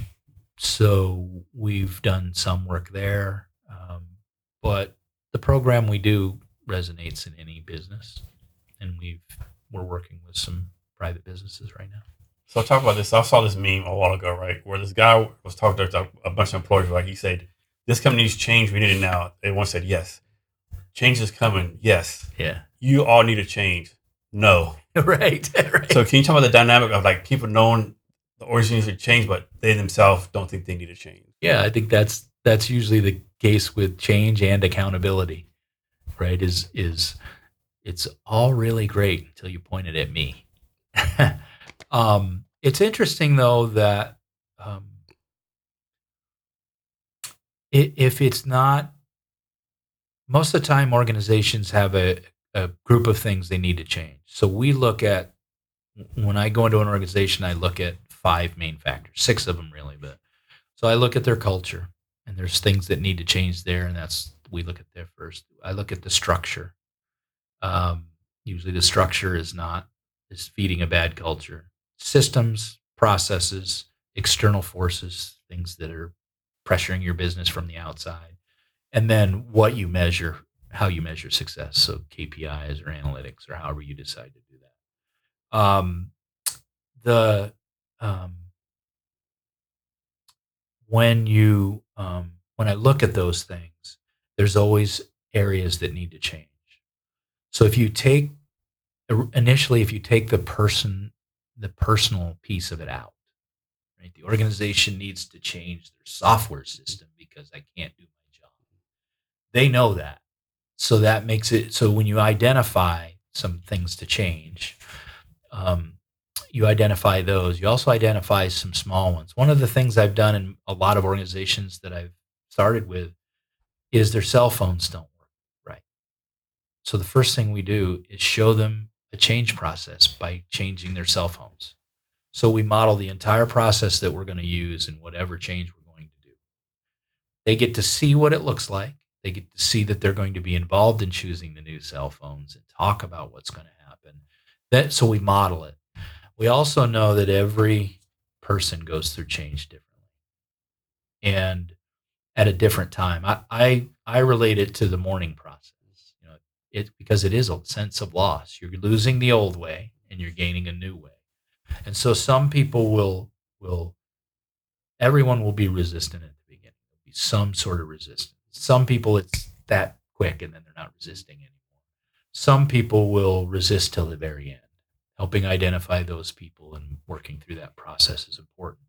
The key to that whole thing is that you want to get everybody to celebrate the change at the end. And what they say when that happens is, I'm glad we did this. This was a good change for us. It takes a while to get everybody there. And I have had people in a change process be almost there and go right back to resistance. and rather than fight that, we don't want it when we change. We don't want to fight that. We want to find out why they're resistant. What's caused you all of a sudden when you were an implementer and you were loving everything that was happening, all of a sudden now we're almost done and you don't want to do it. Tell us about it.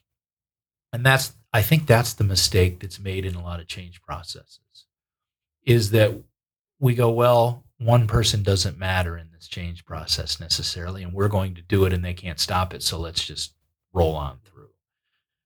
That little pill of someone being treated that way grows back again. And then that will poison the well and your change won't function as well as you want it to. So when you get everybody to that celebration point, then you know the change has been successful. Any implementation of that has to go entirely through the organization, in my opinion. You cannot make a management change and change the way you're doing things and tell them what they're going to do and not have them part of the process. And then the frontline employees, I mean, that's what I ask. I'll go in, well, we did a change process 2 years ago and we think it was very successful. Okay, can I ask the receptionist and the janitor? What will they tell me? And if will they be able to say the same thing that your manager does? If they tell me yes, and I go test it, then that was a success. They say, well, wait, we can't, you can't. Then it wasn't a success because the change didn't get implemented on the front line, which in the end doesn't impact your customer. How you deal with this? Like a company hires on to do change management process for them. Mm-hmm. And the CEO, the leadership, they say they're for change, they say all the right things, but you can tell from the body language that the employee is going to know from the body language that they're not really all on the change, just doing a check the block, so to speak. Yeah. How do you work through that? Well, one of the things we've done is we have a pretty good process to help them understand. So we do the assessment, and then the assessment tells us whether they're committed or not. I have told clients, no, you're not committed and you're not ready for the change. And when you are, call us. Or if you want to do it yourself, go ahead. And that's fine with us. It's your company. But understand, if you're not committed, the employees will know. Oh, yeah, they'll know with like seconds. Yeah. And when they know that, nothing's going to happen. Yeah. And so, and in a lot of companies, they're the ones who want it. The front line employees know what needs to change. When they see the assessment or they hear about it, they know that what we do is and what we're recommending is a good thing. They want to do it, and their biggest fear is that the leadership won't do it, and the leadership will just keep doing what they're doing. So we will tell them no if they're not ready and test their commitment. But if we're in it, right? If now we're in it and now they're showing resistance, and they will. Yeah, resistance happens at every level. We're going to work our way through it, and we're going to continue to spell out the positives of changing and the negatives of not, and certainly the negative of the catastrophe. And that's what we tell them at the beginning. Once we start down this process, you cannot stop. You can fire us, you can send us packing, but you ain't stopping it, because the people are going to be empowered, and they're going to know, hey, this is what needs to happen, and they're either going to make it happen, or they're going to rebel. And that rebellion comes up in two things: either they leave, or they say, no, we're doing it this way. And it's not that we want that intentionally. That's not our goal. Our goal is to make sure that everyone's successful, but we want to make sure the leaders know when we come in, that's what can happen. And they start to see that. They start to see the energy. And then we talk about how their jobs are going to be easier. It's not just about the frontline employees being successful. It's about the leaders. Do you realize that if, rather than working 65 hours a week, you can work 45? And probably double your output. Yeah, and double your output, and your people are going to produce more. And you're going to be much happier. So is your family. The rest of your life is going to be better, and your stress level is going to go down. And then we prove it. And that's really what it is we prove what we say. And then once you get them going and they realize that, they'll resist again. Then we remind them, hey, remember what happened here. This is going to happen here. And then they move on. So it's a very dynamic and individual process. And we pay attention to all of the individuals. How about this situation? Like, suppose, for lack of a better term, there's a mom and pop company out there, right? But they've gone to be a multi-million-dollar, even billion-dollar company. They still run things like the mom and pop, right? Traditional things, still the old school ways. And they're like, you know what? We got to modernize, right? So they want to modernize, but they keep on going back to old school ways. That's what they know, right? Right. Like, they're like 50 old way, 50 new. To me, that could do either one or the other, right? How do you walk through them with, okay, you made the decision to be modernize, right? This is how you're going to modernize. You got to keep going back to old traditional ways. But they'll be like, well, we go back to old traditional ways because that's what got us to this point, right? So how do you work through that? Well, I think that's part of the thing is that what got you, that's the hardest part about all of it, is what got you here is not necessarily going to get you to the next level. And so you have to we work them through making the conscious decision. So now, like you said, they've made the decision to modernize and to move forward and scale up and do all those things. We prepare them for the process of letting go. You're going to have to let go of the old ways. And you're going to have to go through that mourning resistance process that we were talking about. And so preparing them in advance is very important, but also identifying when the resistance comes up, not waiting to talk to them, hey, it's Friday and it's 4:00 and the resistance pops up. Let's talk about it Monday. No, you take the time to talk about it right now. It's kind of that go slow to go fast thing. You jump in, you take care of it. And then on Monday, you got them back ready and back where they need to be. Like I said, it's very, especially for a mom and pop, a owner, a founder business, of which I am one. It's very personal, and you have to learn to let go. And I found this, right? I'm already having that challenge where my example is I created a file system that works beautifully for me. For you. Yeah. And it makes sense to the people I explain it to, but they don't do it the same way I do it. And so sometimes that's frustrating to me because I can't find things like I'm used to because it was just me before. But in order to scale, in order for our company to grow, I got to let go of that. We've got to find a new way to make sure that I get what I need while the rest of the employees are getting what they need. And that's true of the business. So how does the business get what it needs to feed it while it's growing, and all of us kind of grow with it?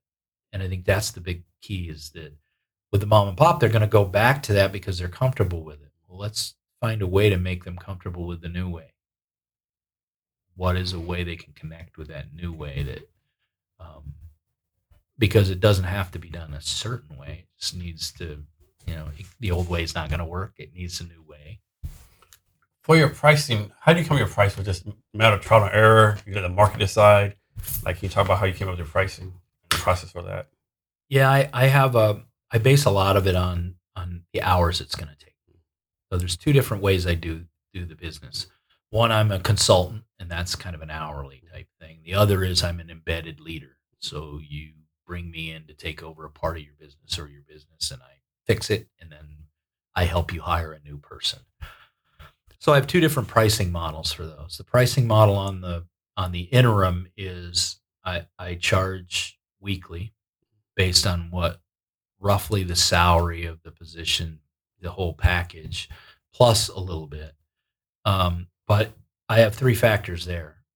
How much work is it? Am I going to work 45 hours a week, or am I going to work 70? And I'm willing to do both, but the pay is going to be related. What's the stress level? Because when I come in and you're taking on a toxic work environment, stress level's high. And if it's super high, I'm going to charge you more for that because that has a personal impact on me. So I need to get reimbursed for that. And then the length of time. Right? So those are the three factors with embedded. When I'm a consultant, I look at the hours it's going to take. So I know what it takes us to do an assessment based on the number of employees and how big an organization you are generally. So we put the assessment together, and then we put another scope of work together for the second phase, which is implementation. We will help you with implementation any way you want us to, but we will price it accordingly based on our hourly need. So if I'm gonna be the one that goes into the organization and does this, then I have a pricing, and then I have a couple of other. Like I said, I have another consultant. So if we're all going to go in, then it's a little bit different pricing. One of the things we found is I let the market decide for a while, and I let I wanted at the beginning, we were proving our concepts and all that. I wanted to be fair. And what I realized is people, if I didn't charge them enough, they wouldn't continue or be committed to the process. So we want to make sure that there is a pain point of some sort, right? That it means something to their company that they've got us in there. We're going to over deliver. And we do that, and we work hard to do that. But we know that if it doesn't mean anything to them, it's the whole free thing, right? If you get it free, you don't value it. Yeah. And I think that we found that to be very true. What's the Akramoff method? The Akramoff method? Well, I think it's the I mentioned what we call the 6 pillars of a healthy organization, which is culture, structure, process, systems, external forces, and the analytics. Those are the pillars. That's the base of a healthy organization. And then we go through, so you have to identify what's going on with all those and make all of those right. So as an example, the culture, I talked about a workshop of chartering for mission, vision, values, all those things, and healing. I think that's the other part people forget is toxic organizations need to heal. So we get the culture right, we get the structure right. On the structure, a lot of times structure in an organization, you were talking about the mom and pop earlier. They build from making $20,000 a month to $2 million a month in revenue. They have all this staff, and they just fill in spots that they need, and it's done very organically. So looking at a structure and making it fit what the organization actually needs is actually impacts the operation quite considerably. So we make recommendations to fix that. Almost always, the organization has one or two problems. It's either way too flat, so it has one leader and not enough interaction, which is the mom and pop does that usually, or it has too many layers, and the leader of the organization can't interact or understand what's going on at the frontline level. So we create a structure that fixes those things. I think systems, people always think that your systems work well, but I have found so funny that people have workarounds. I'll bet in your setting up here, you have a few workarounds to get through things. And so when you have someone like us look at that, and you go, why do you do it that way? And they're like, because I have to. It's the way it works. But if you upgrade something or you do some changes, you can make yourself more efficient. Processes, that's the way you do your work, and the steps you take to do your work. And a lot of times those aren't documented, especially in an organization that's growing. When you're training new people, they don't get trained the same. Everybody does it different, and your customer experience is impacted there. And then external forces, which is always an interesting one to me, is that there are things that impact your business that you can't control. One of them right now for a lot of people is inflation. So having a strategy to deal with that you can implement when it happens, not and identify it while it's happening. Because a lot of times you get, fuel prices are a great example. If you're a trucking company, fuel prices crush you. And if you're not ready to make an adjustment with your customers and your billing somehow for that, then you're going to lose money over a period of time. You're going to go from profitability to losing money maybe in a month. And so you need to have a strategy to deal with that. So, and again, has nothing to do with, you can't control that fuel price. You just have to deal with it. But you have to have a strategy to do that. And then analytics, people count everything. And usually there's only 3 or 4 things that really matter to really tell you whether you're being successful or not. So we help you identify those and then set up a program for you to measure those on a regular basis. I mean, it's one of my favorite sports is baseball, and they count every little thing. And some of those things matter, some of them don't. And I think that's the reality of a business. If you spend it, and so many people spend more time counting than they do doing. And so we try to fix that. So putting all those things together, humanizing the workplace with all of those factors is really the Akramoff method. And your background is in public sector government work. Uh-huh. So what influenced you to leave that career to become an entrepreneur? The biggest one was that I wanted to impact more people faster. I like my work.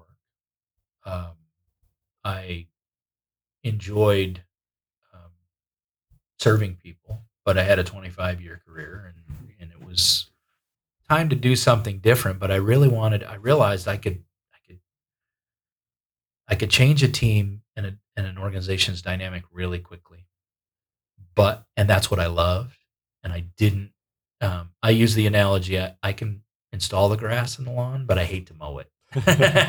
And that's what I came to: is I would make the change, and then I'd start mowing the lawn for 2 years, and I got bored and I didn't like it. So I've created I knew as an entrepreneur I could create that environment. I could see that in the workplaces I was in, that the work was needed.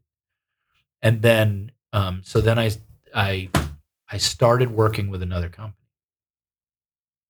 doing the work. I got invited. A client actually invited me in, and they said, "Hey, your name keeps coming up. Can you help us do this?" Yes. So I went and talked to another consultant firm, a small one, and the owner, Linda, said, "We'll talk for 10 minutes. I just want to find out, how do I do it? How do I set up my business and everything?" And she said, "Why don't you join us for a while?" So I did, and she taught me a lot about how to do this, and I realized I like doing it. I can do it, and then I set up a business plan, and started a business on my own. Once I did that, I mean, that's a lot of work. I don't ever want to underestimate anyone who's an entrepreneur who or wants to be. It's a lot of work. There are a lot of details to go through.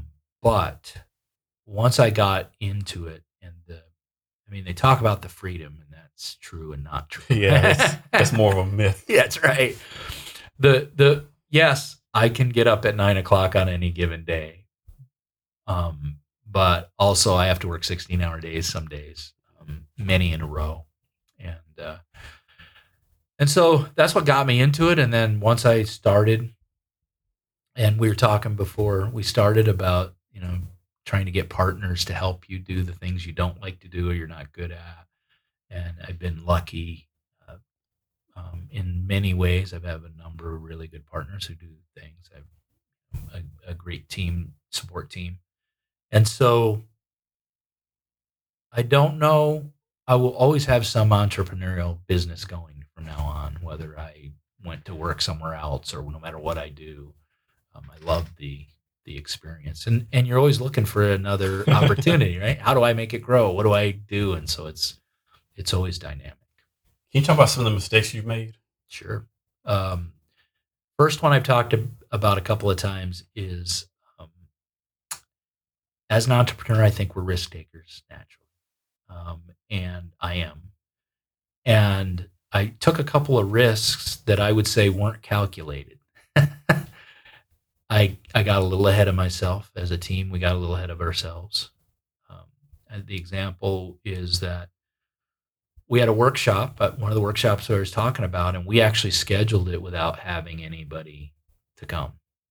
We kind of build it and they will come thing, and they didn't come. And so we had made an investment. And I realized, hey, you got to let the market tell you whether they're ready for it or not. And then you make the commitment, and I did it too early. So that was costly, cost us a little bit of money, cost us more, a little bit of the ego being bruised, but it was a good lesson about there's time to take a risk and a time not to, and to make sure your product is valued in the market before you jump into it. And that was a really good lesson.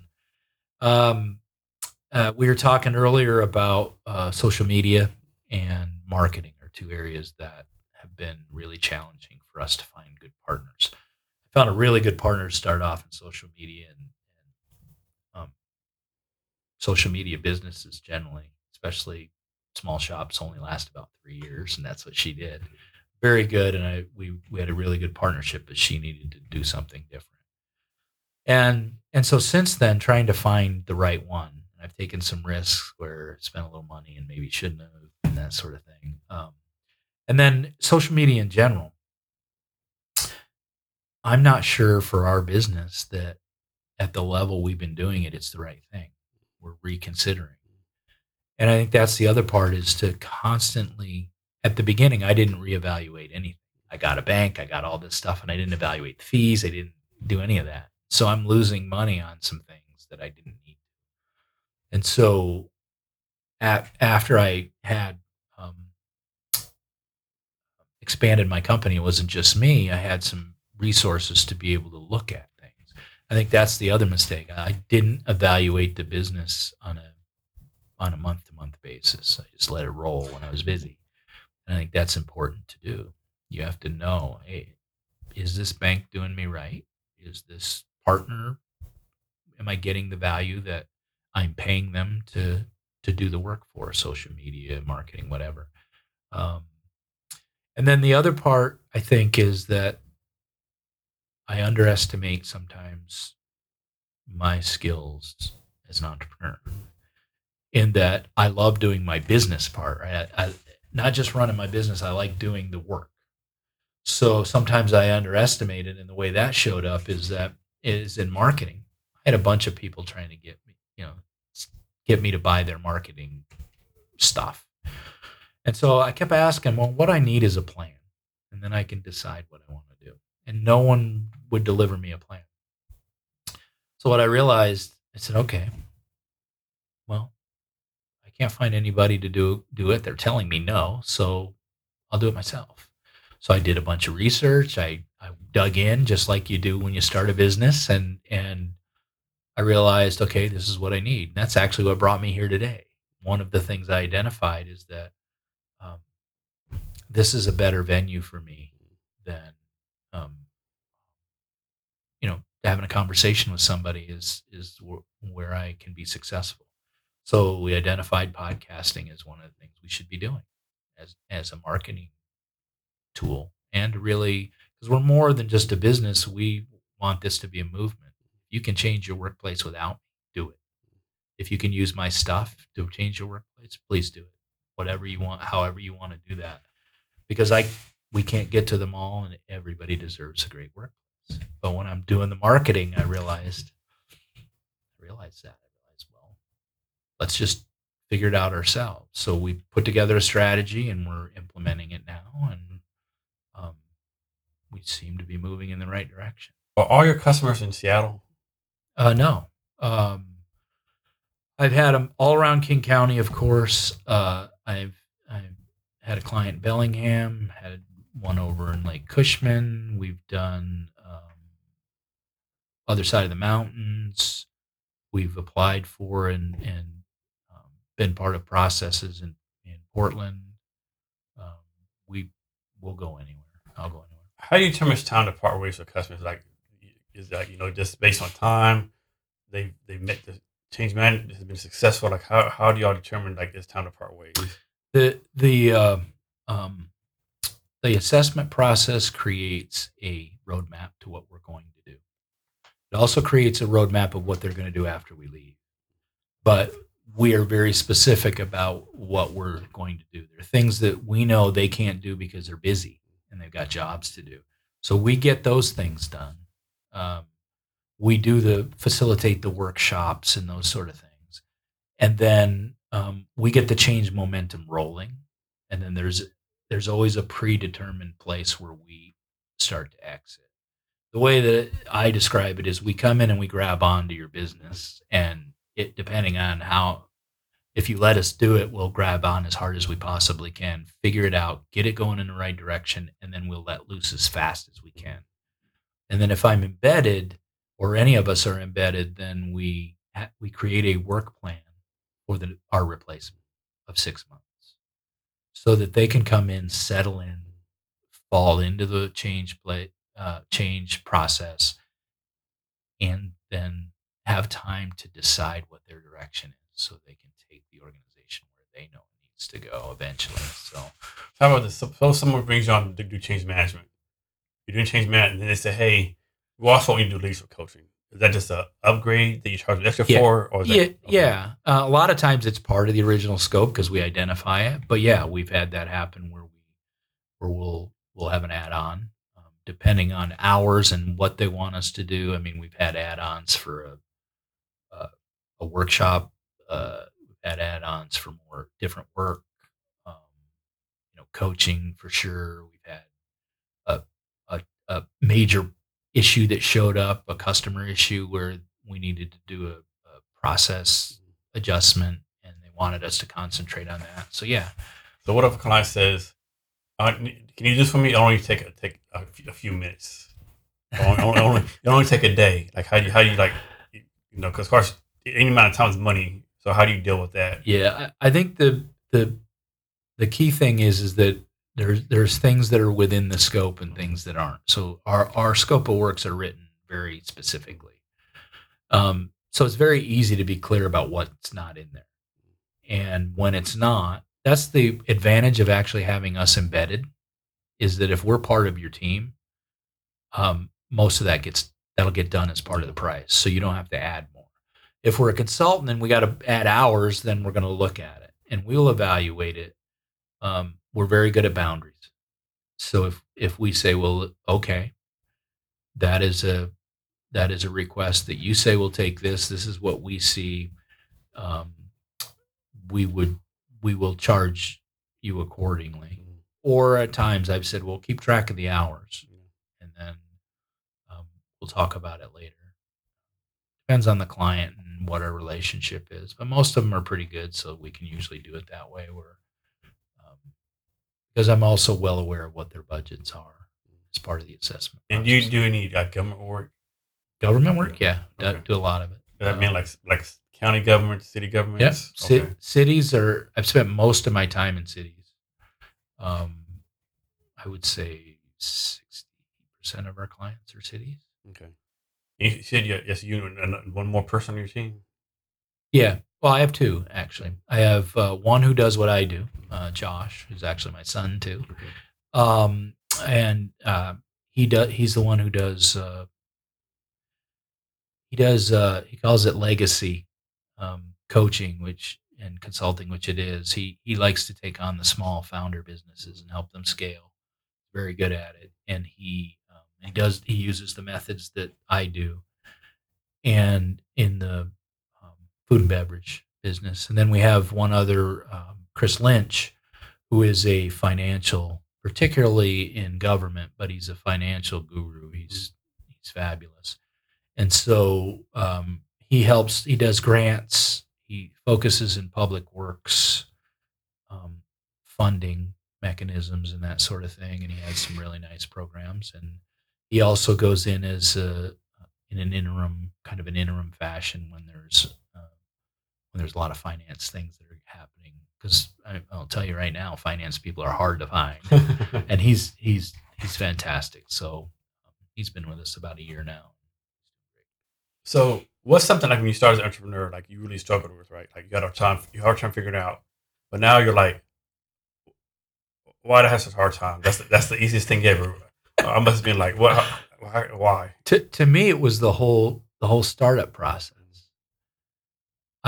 I couldn't believe, like I looked at it, I'm like, okay, I got all these things, and I created a business plan, and then I created a checklist, and I created another checklist, and I just looked at it, and I didn't start the business. I actually had planned to start at a certain date and change the date. And I did that because I don't know what I'm doing. And then I talked to somebody about it, and they said, because I thought one of the reasons, this is kind of funny, I thought, boy, these government processes are killing me, and I've done them my whole life. And I look at them because there's a lot of them. You know, you got business license, and you got payroll, and you got all those things. Yeah. And I set it all up so I could expand into payroll whenever I was ready. So I did all that work on advance, which turns out to be a really good thing. But I thought, how is this so hard? How does anybody start a business? And then you look back, because we've talked about starting another business and partnering with someone else and starting a new one. And we're like, well, you just do this, and this, it's done. It's not bad.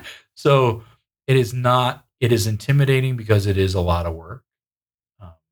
But if you just do a little bit every day, it's okay.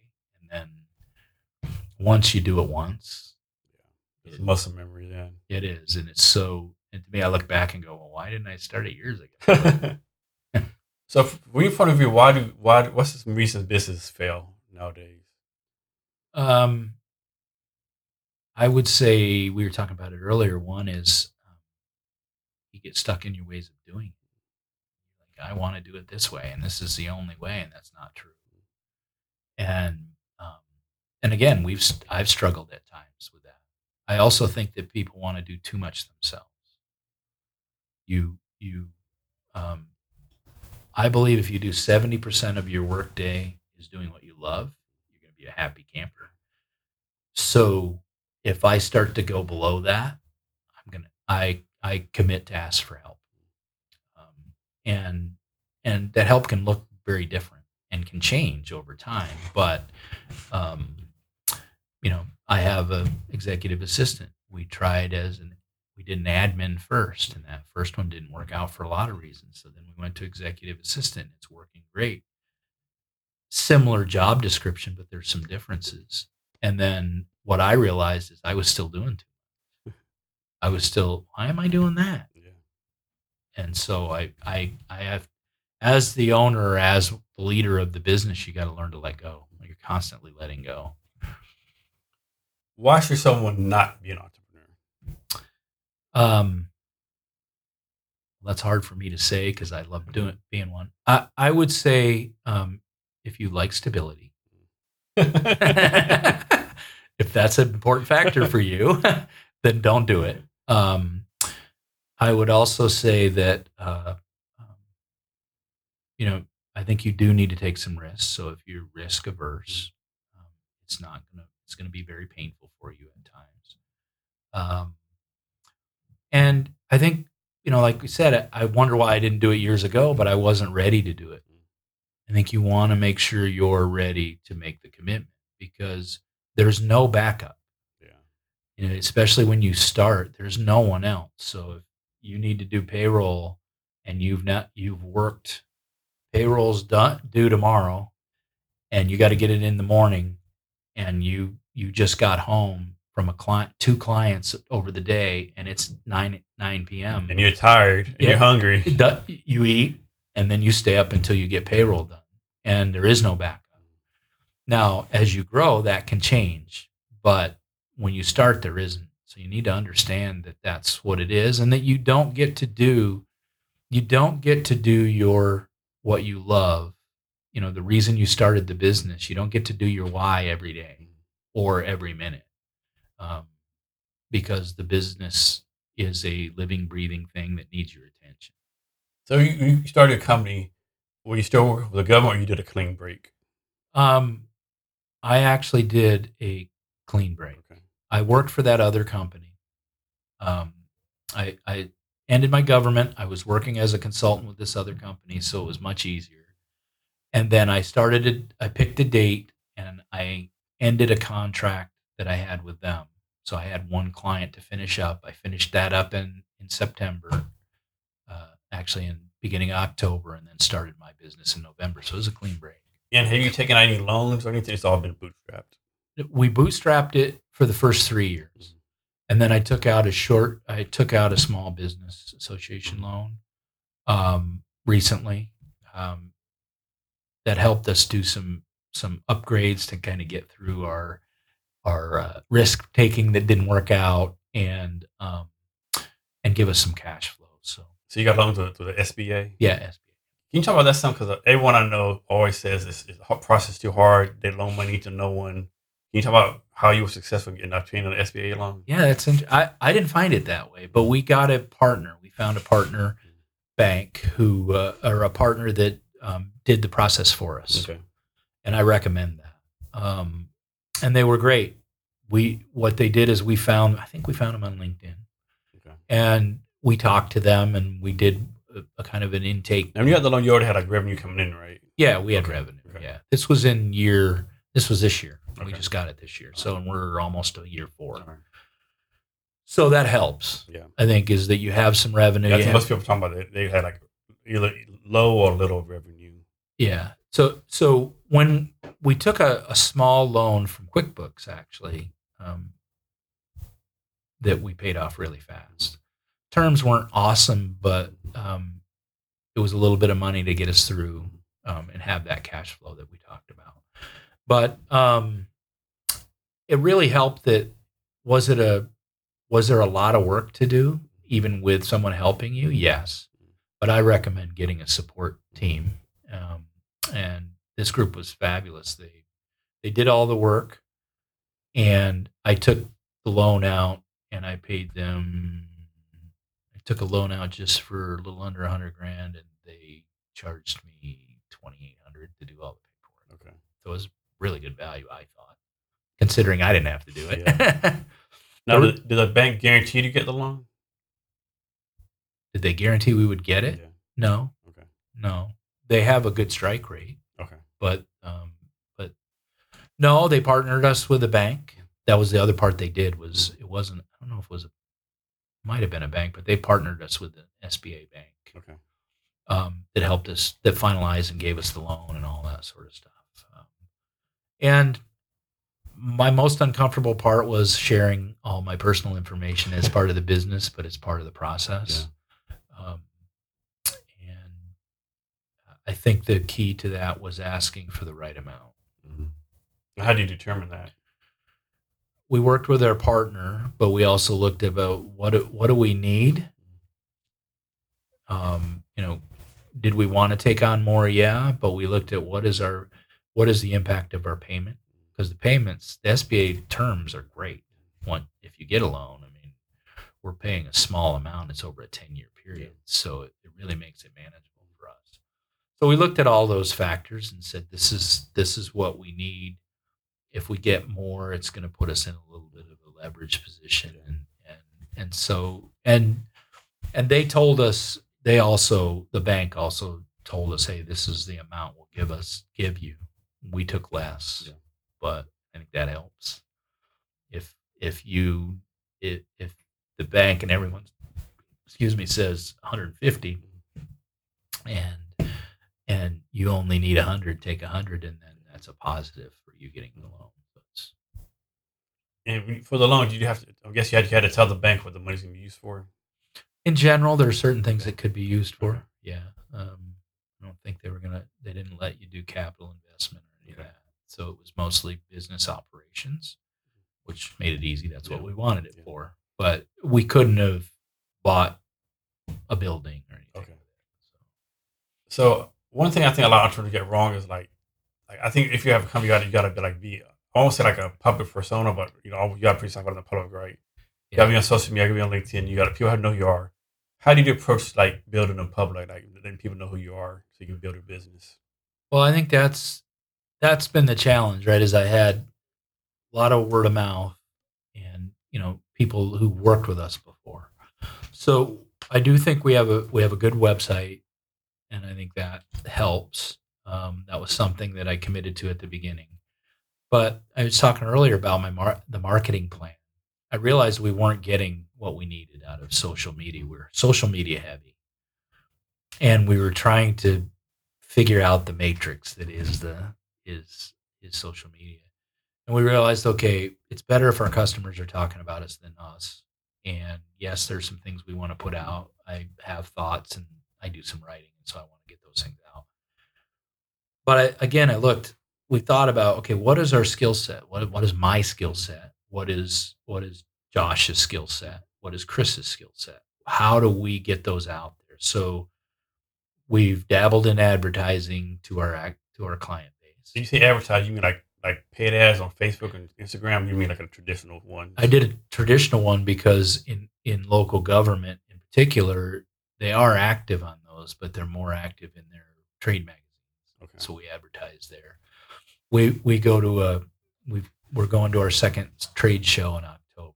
What's that going to be at? It's in Wenatchee. It's the APWA, American Public Works Association, Washington chapter. So those are people, right? Those are the people we work with. I do. Chris does.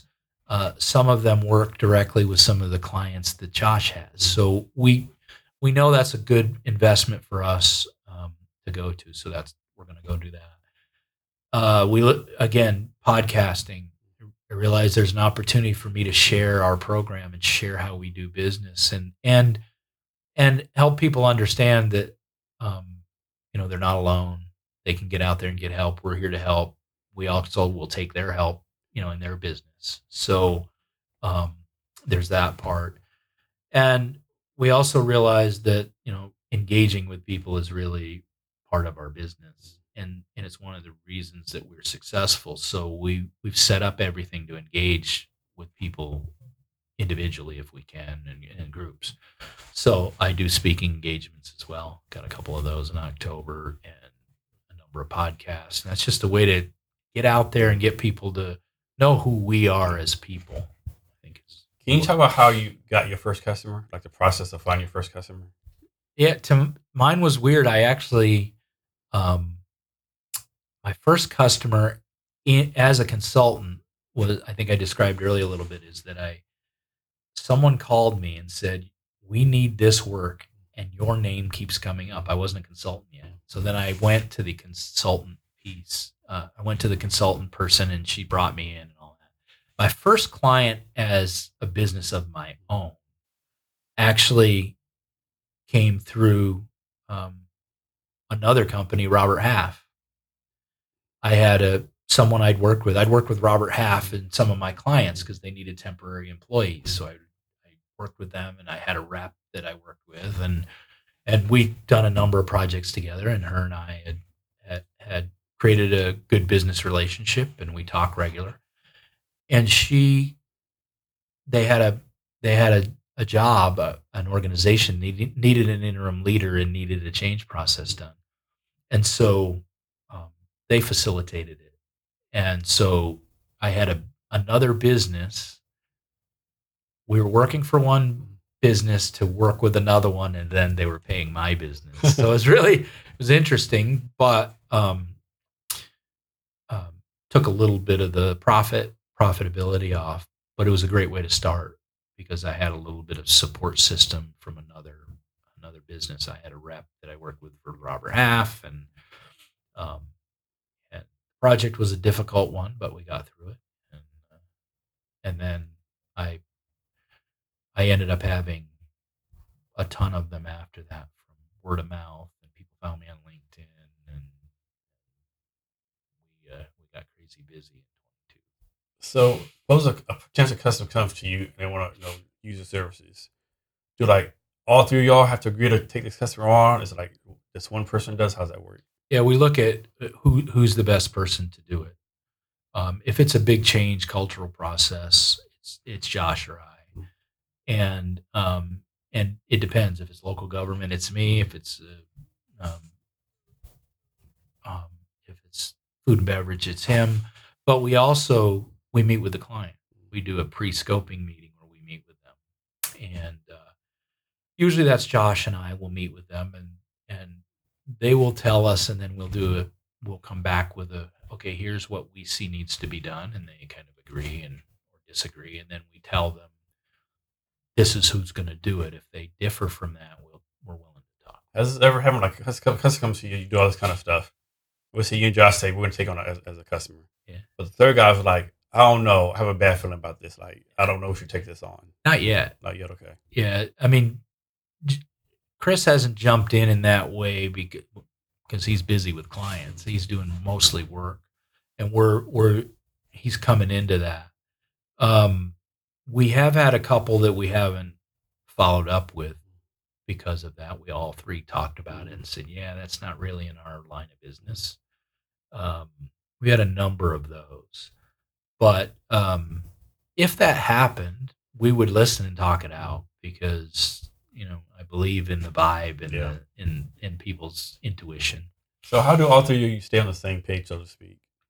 It helps that we're all, the business serves our each of our individual purposes, but we make sure we're doing what we like to do. We have a meeting every Friday. The three of us get together and talk about because we do that. I live in south of Seattle. Josh lives in the Olympia area, and Chris lives in Arizona. Oh wow! So he does a lot of remote work. Okay. So we have that dynamic. We do get together as much as we can. He does come up here regularly. All three be at the trade show. So that's another positive of a trade show is the three of us get together and we get to spend the week together. And so to me, it's about modeling what we teach other people to do. Is there a plan of bringing a fourth person anytime soon? Yeah, we'll love to expand. We have a fourth person on the team, Lisa. She's my executive assistant, and she supports us all and does. I guess I mean another fourth person. Yeah, yeah. As far as a consultant, yes. Yeah. To me, to do the work, it takes a certain skill set and a certain willingness to be ultra humble and to put yourself in a toxic situation and be able to protect yourself. But yeah, we're looking for anybody who listens and says, I really am interested in maybe doing some of that work. And what kind of speaking engagements have you done in the past, or are you looking to do in the future?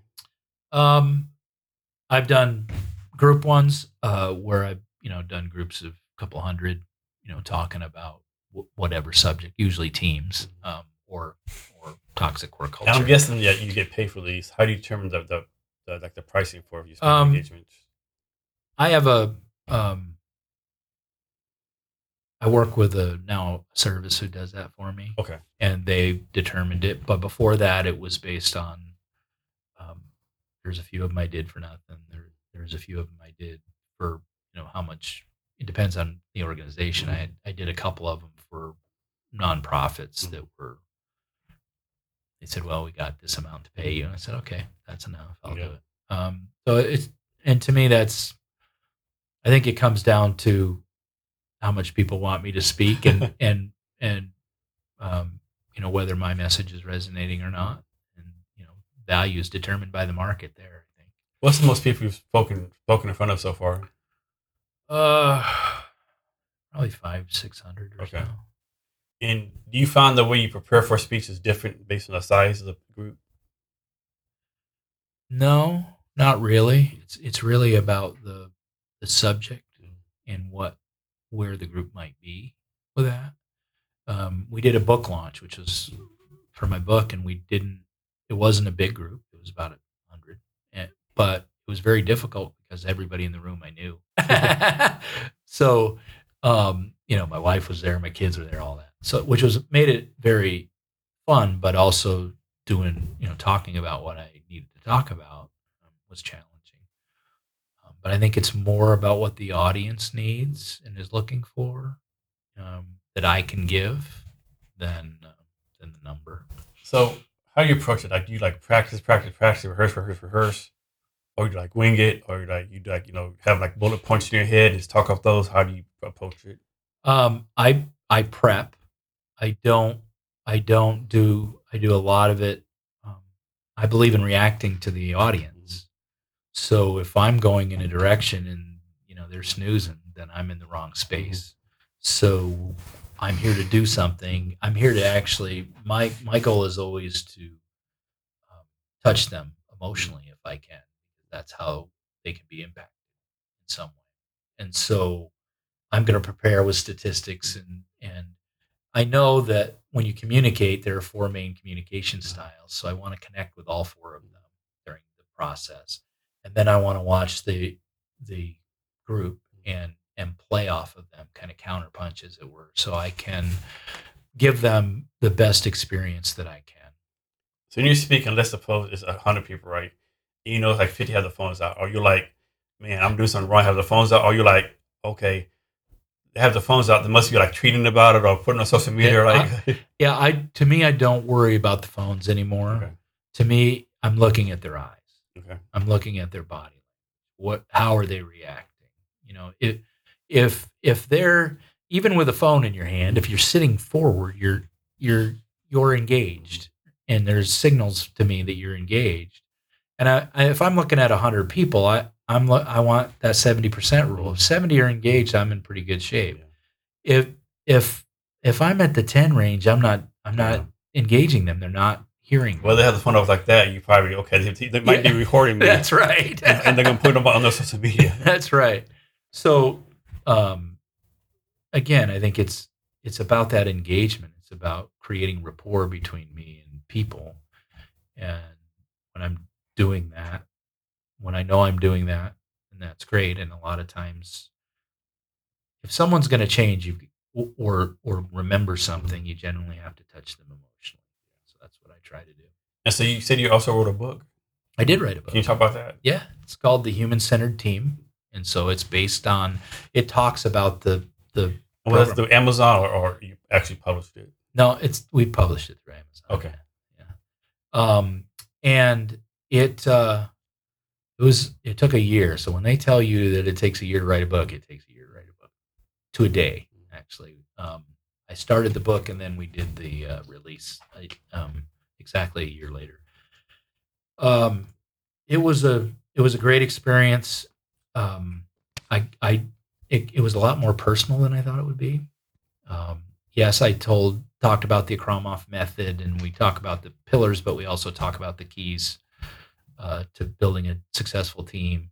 And then I have stories that relate to it from my life and how I learned those lessons. And when we started, I didn't think it would be that. I thought it would be just more sterile, and it wasn't. But I'm happy with the way it turned out. And when was it released? January 19th of 23. Okay, so just pretty recently. Yeah. And how have the book sales been for you? Not great, but again, it's that marketing thing. Mm-hmm. I think if I'd have been doing this starting in January, it might have been different. But so why did you decide to write a book? I had it on my list always for the last 15 years. Did fits and starts, but got connected with someone who helped me kind of get through the process. And helped me organize it, right? And I worked closely with an editor who was fantastic, and we really connected. Um, but um, I wanted to do it. I knew I had things that I could share, um, and that would help people. And I also knew that if it was another thing we could use in our business, like when I do trainings. Can you talk about the book writing process, like how that worked for you, or maybe how it didn't work in some cases? Um, it actually did. The hard part was finding the time because I was super busy. I wrote it in 22, started in January 20th of 22, and then we published January 19th of 23. So there were times when like we talked about earlier, I come home at 9 o'clock. I got a deadline to deliver a piece of the book. I got to go do this. One of the things that was nice though is I didn't do it all typing. We did we started the book where we did what we called a writer's retreat, and I talked for 6 hours, and we started developing it from that recorded talk. And then I did a number of recordings throughout. So that's one of the things we found out was that it was. So you would record it, and you go back later and like type your voice notes up, or someone else did that for you? Someone else did that. Okay. And there's some AI stuff that does that now, although we didn't use it. And then the editor went through it and hacked around in it, and then we just kind of went back and forth. I think that's the creative process of it is something I didn't understand when we started. Is that it's not linear. You don't write the book linear. We wrote sections of it and then moved things around. So it's not like you got to write 10 pages a day. You just no, you did. Like I said, we did that retreat, and then we kind of put all that in words, and then we started massaging it, and then it started to evolve into hey, this makes sense. This is a chapter. This is a chapter. Hey, this is a follow up. Hey, this is a story. So then we the editor. One of the things that I really liked about Jonathan was he said, let's make this like a movie. So we tell the concept, and then we do a cutaway to a scene where you tell a story. So that's how it's set up. And I also wanted to make sure that this was not a long, difficult read, because I wanted frontline employees to read it as much as I wanted leaders to read it. So it's not a long read. Everyone's told me who's read it. It's a very quick read. It moves real fast. So that's what I wanted. Because if you've got someone who's a frontline employee who eventually will become a leader, but wants to impact their organization in a positive way and is feeling desperate, and they read the book and they can take some things from it, I think that's what I wanted to do. What percentage of book sales do you have to give Amazon? How's that work? Amazon's actually, it's pretty easy to work with. You don't have to have a percentage of sales. Okay. You set up an account with them. People order it. They print it and send it to them. Okay. There's no minimums or anything like that. All right. So we talked about this earlier a little bit, but how do you take care of yourself? That's been a lifelong journey, for sure. For me, I need to exercise regularly. It's a stress relief, but it also, in my younger life, I was an athlete, and staying in touch with that is important to me. So one of the things I've learned as I've gotten older is I don't need to, and I've got a coach, and I recommend that. I've just started working with one the last 3 months, and he's fantastic, and he helps me be accountable and all that, but he's customized it for me. So I need to exercise, but I don't need to exercise every day. And I don't have to, I'm not trying to make the Olympics, right? I'm just trying to be in shape and feel good. My goals changed now to, I want to be able to do what I do, whatever I want. So if I want to go golf, I go golf. And if I want to go, hike 10 miles, I can do that without killing myself. I think so that's the physical part. I also, I shared with you before that I've had migraine headaches for 10 years. And for me, it's almost fully diet related. So we've changed the diet. I've only had one in the last 45 days. I'm used to having 25 a month. So for me, that's what I learned, that is that I really need to watch what I put in my body. And that's very personal for everyone. I also learned that I can't count on the medical community to be there for me in that way. So went through that entire process, which they were helpful because they eliminated everything else. And then I was able to kind of finish the job and with the help of my coach. So there's that. So that's the physical part. Then there's we talked earlier about gratitude. I have a number of practices that I do to keep my emotional health going well, which is, showing gratitude, being humble, taking time to do what I love to do. That's a hobby, going to horse races, spending time with the family, watching certain sports. Hopefully the Mariners can win tonight. Those sort of things that are just take my mind off of the grind and the work that I do. And then the last one is the kind of the mental health piece, is making sure that I'm in a good space, and that when I'm not, I have someone to talk to, a support system in place, so that I don't let our family grew up. I mean, we're half Russian. My grandfather came from Russia, and we kind of took that mantra when I was younger, is we just don't, as men, we don't talk about things. And my dad was a police officer. That made it just even a little more worse. So eventually we broke that pattern, but making sure that I share what I need to share, that I don't let, if I'm feeling down, that I don't let it manifest itself. And then if it does, and things start going bad, that I go get support. I go get a coach. I go get, someone to talk to, and I make sure I'm expressing that. The other part that I think that we miss a lot in our society is making sure that you mourn loss. I'm very in touch with mourning loss, and loss doesn't have to be another human being or a pet. It can be losing a job. It can be losing a friend. It can be, selling your house. I mean, it's a lot of different things. But understanding, so I stay really in touch with myself as far as that goes. What am I feeling, a sense of loss or elation or whatever, and what's that about? So I think I have some self-awareness practices to keep me up to speed on that. So every day, how do you make sure you're focused on priorities 1, 2, and 3 versus priorities number 75 and 76? I have a list. I'm a list guy, but it's not an exhaustive list. Each week I organize myself. I have a 1-page list, and I have it broken down into a number of factors. One is always what project I'm working on. So if I'm writing, I have a writing one. I have one for the business. I have one for the clients. I have one for correspondence. I have one for health. And then I have one for kind of family life. So it reflects my values. So,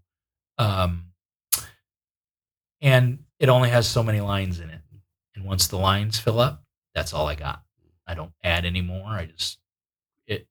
I will redo. I redo it every Sunday night. Most of the time, it's not all full.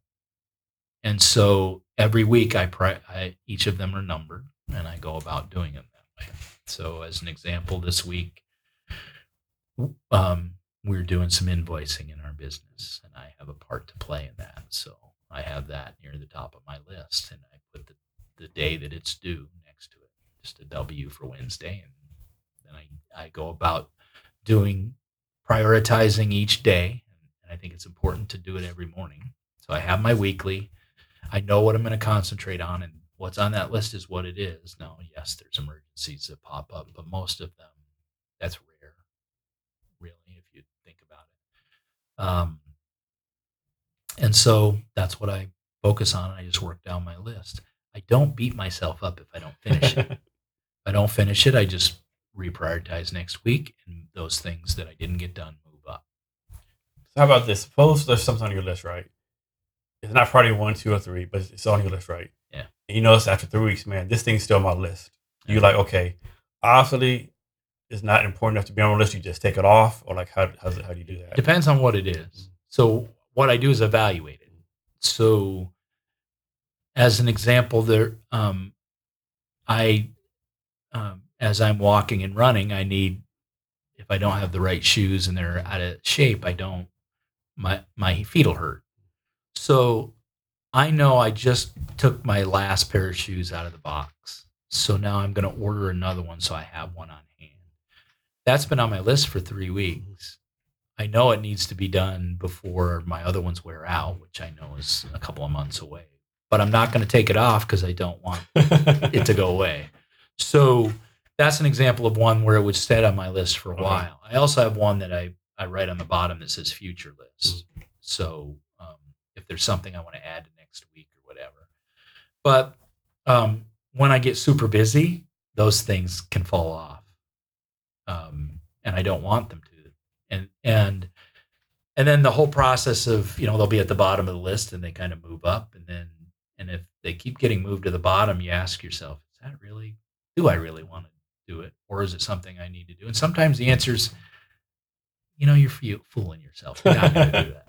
So I don't do it. So how do you go about protecting your time? I'm very protective of my schedule. So, if I let my schedule get out of control, it will make my life out of control. Couple rules around that. I don't schedule meetings back to back. I require 15 minutes in between. And I will reschedule them or not accept them. So I think that's the other part, is just because someone sends me an invite doesn't mean I have to accept it. And it's always a negotiation. So I can negotiate a different day with them.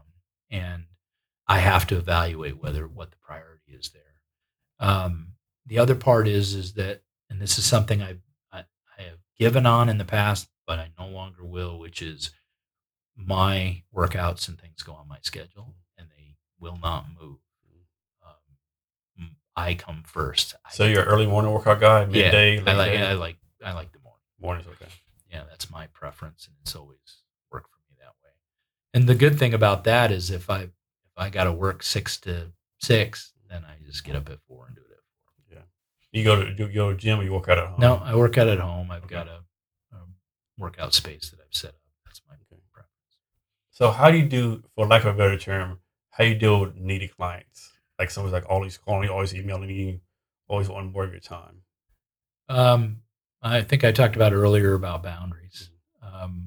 Very clear about those. So they know that when, and I tell them, during the week, you email me at 11 p.m. and if I'm up and I'm watching, I will answer you. But on the weekends, if I'm doing something, I've got other priorities, then I won't. And I think that's being very clear with them about what your boundaries are at the beginning of the process.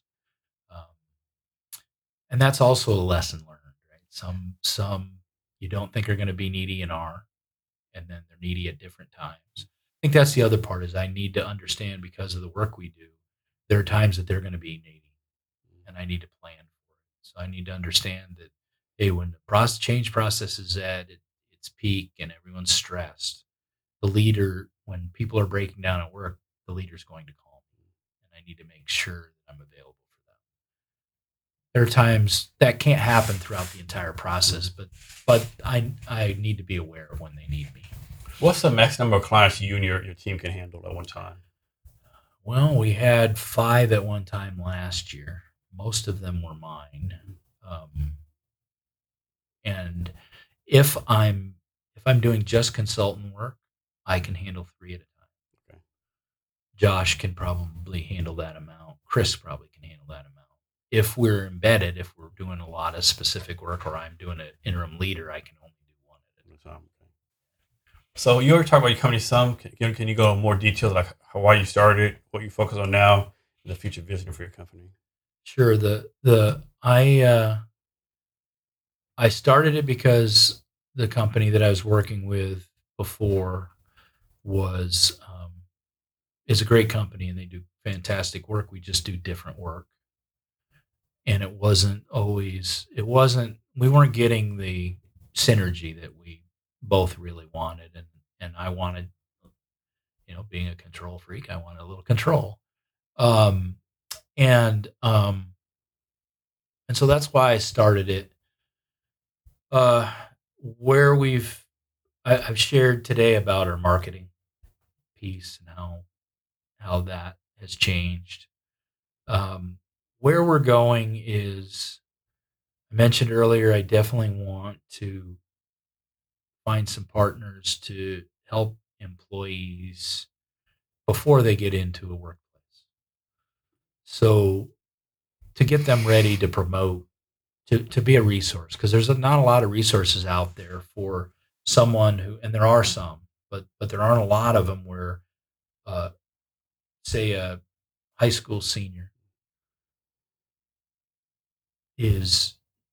doesn't know where to go, really needs to get a job, isn't going to go to college, or a college graduate who doesn't have a profession that's just to jump into, like a lawyer or a doctor or something.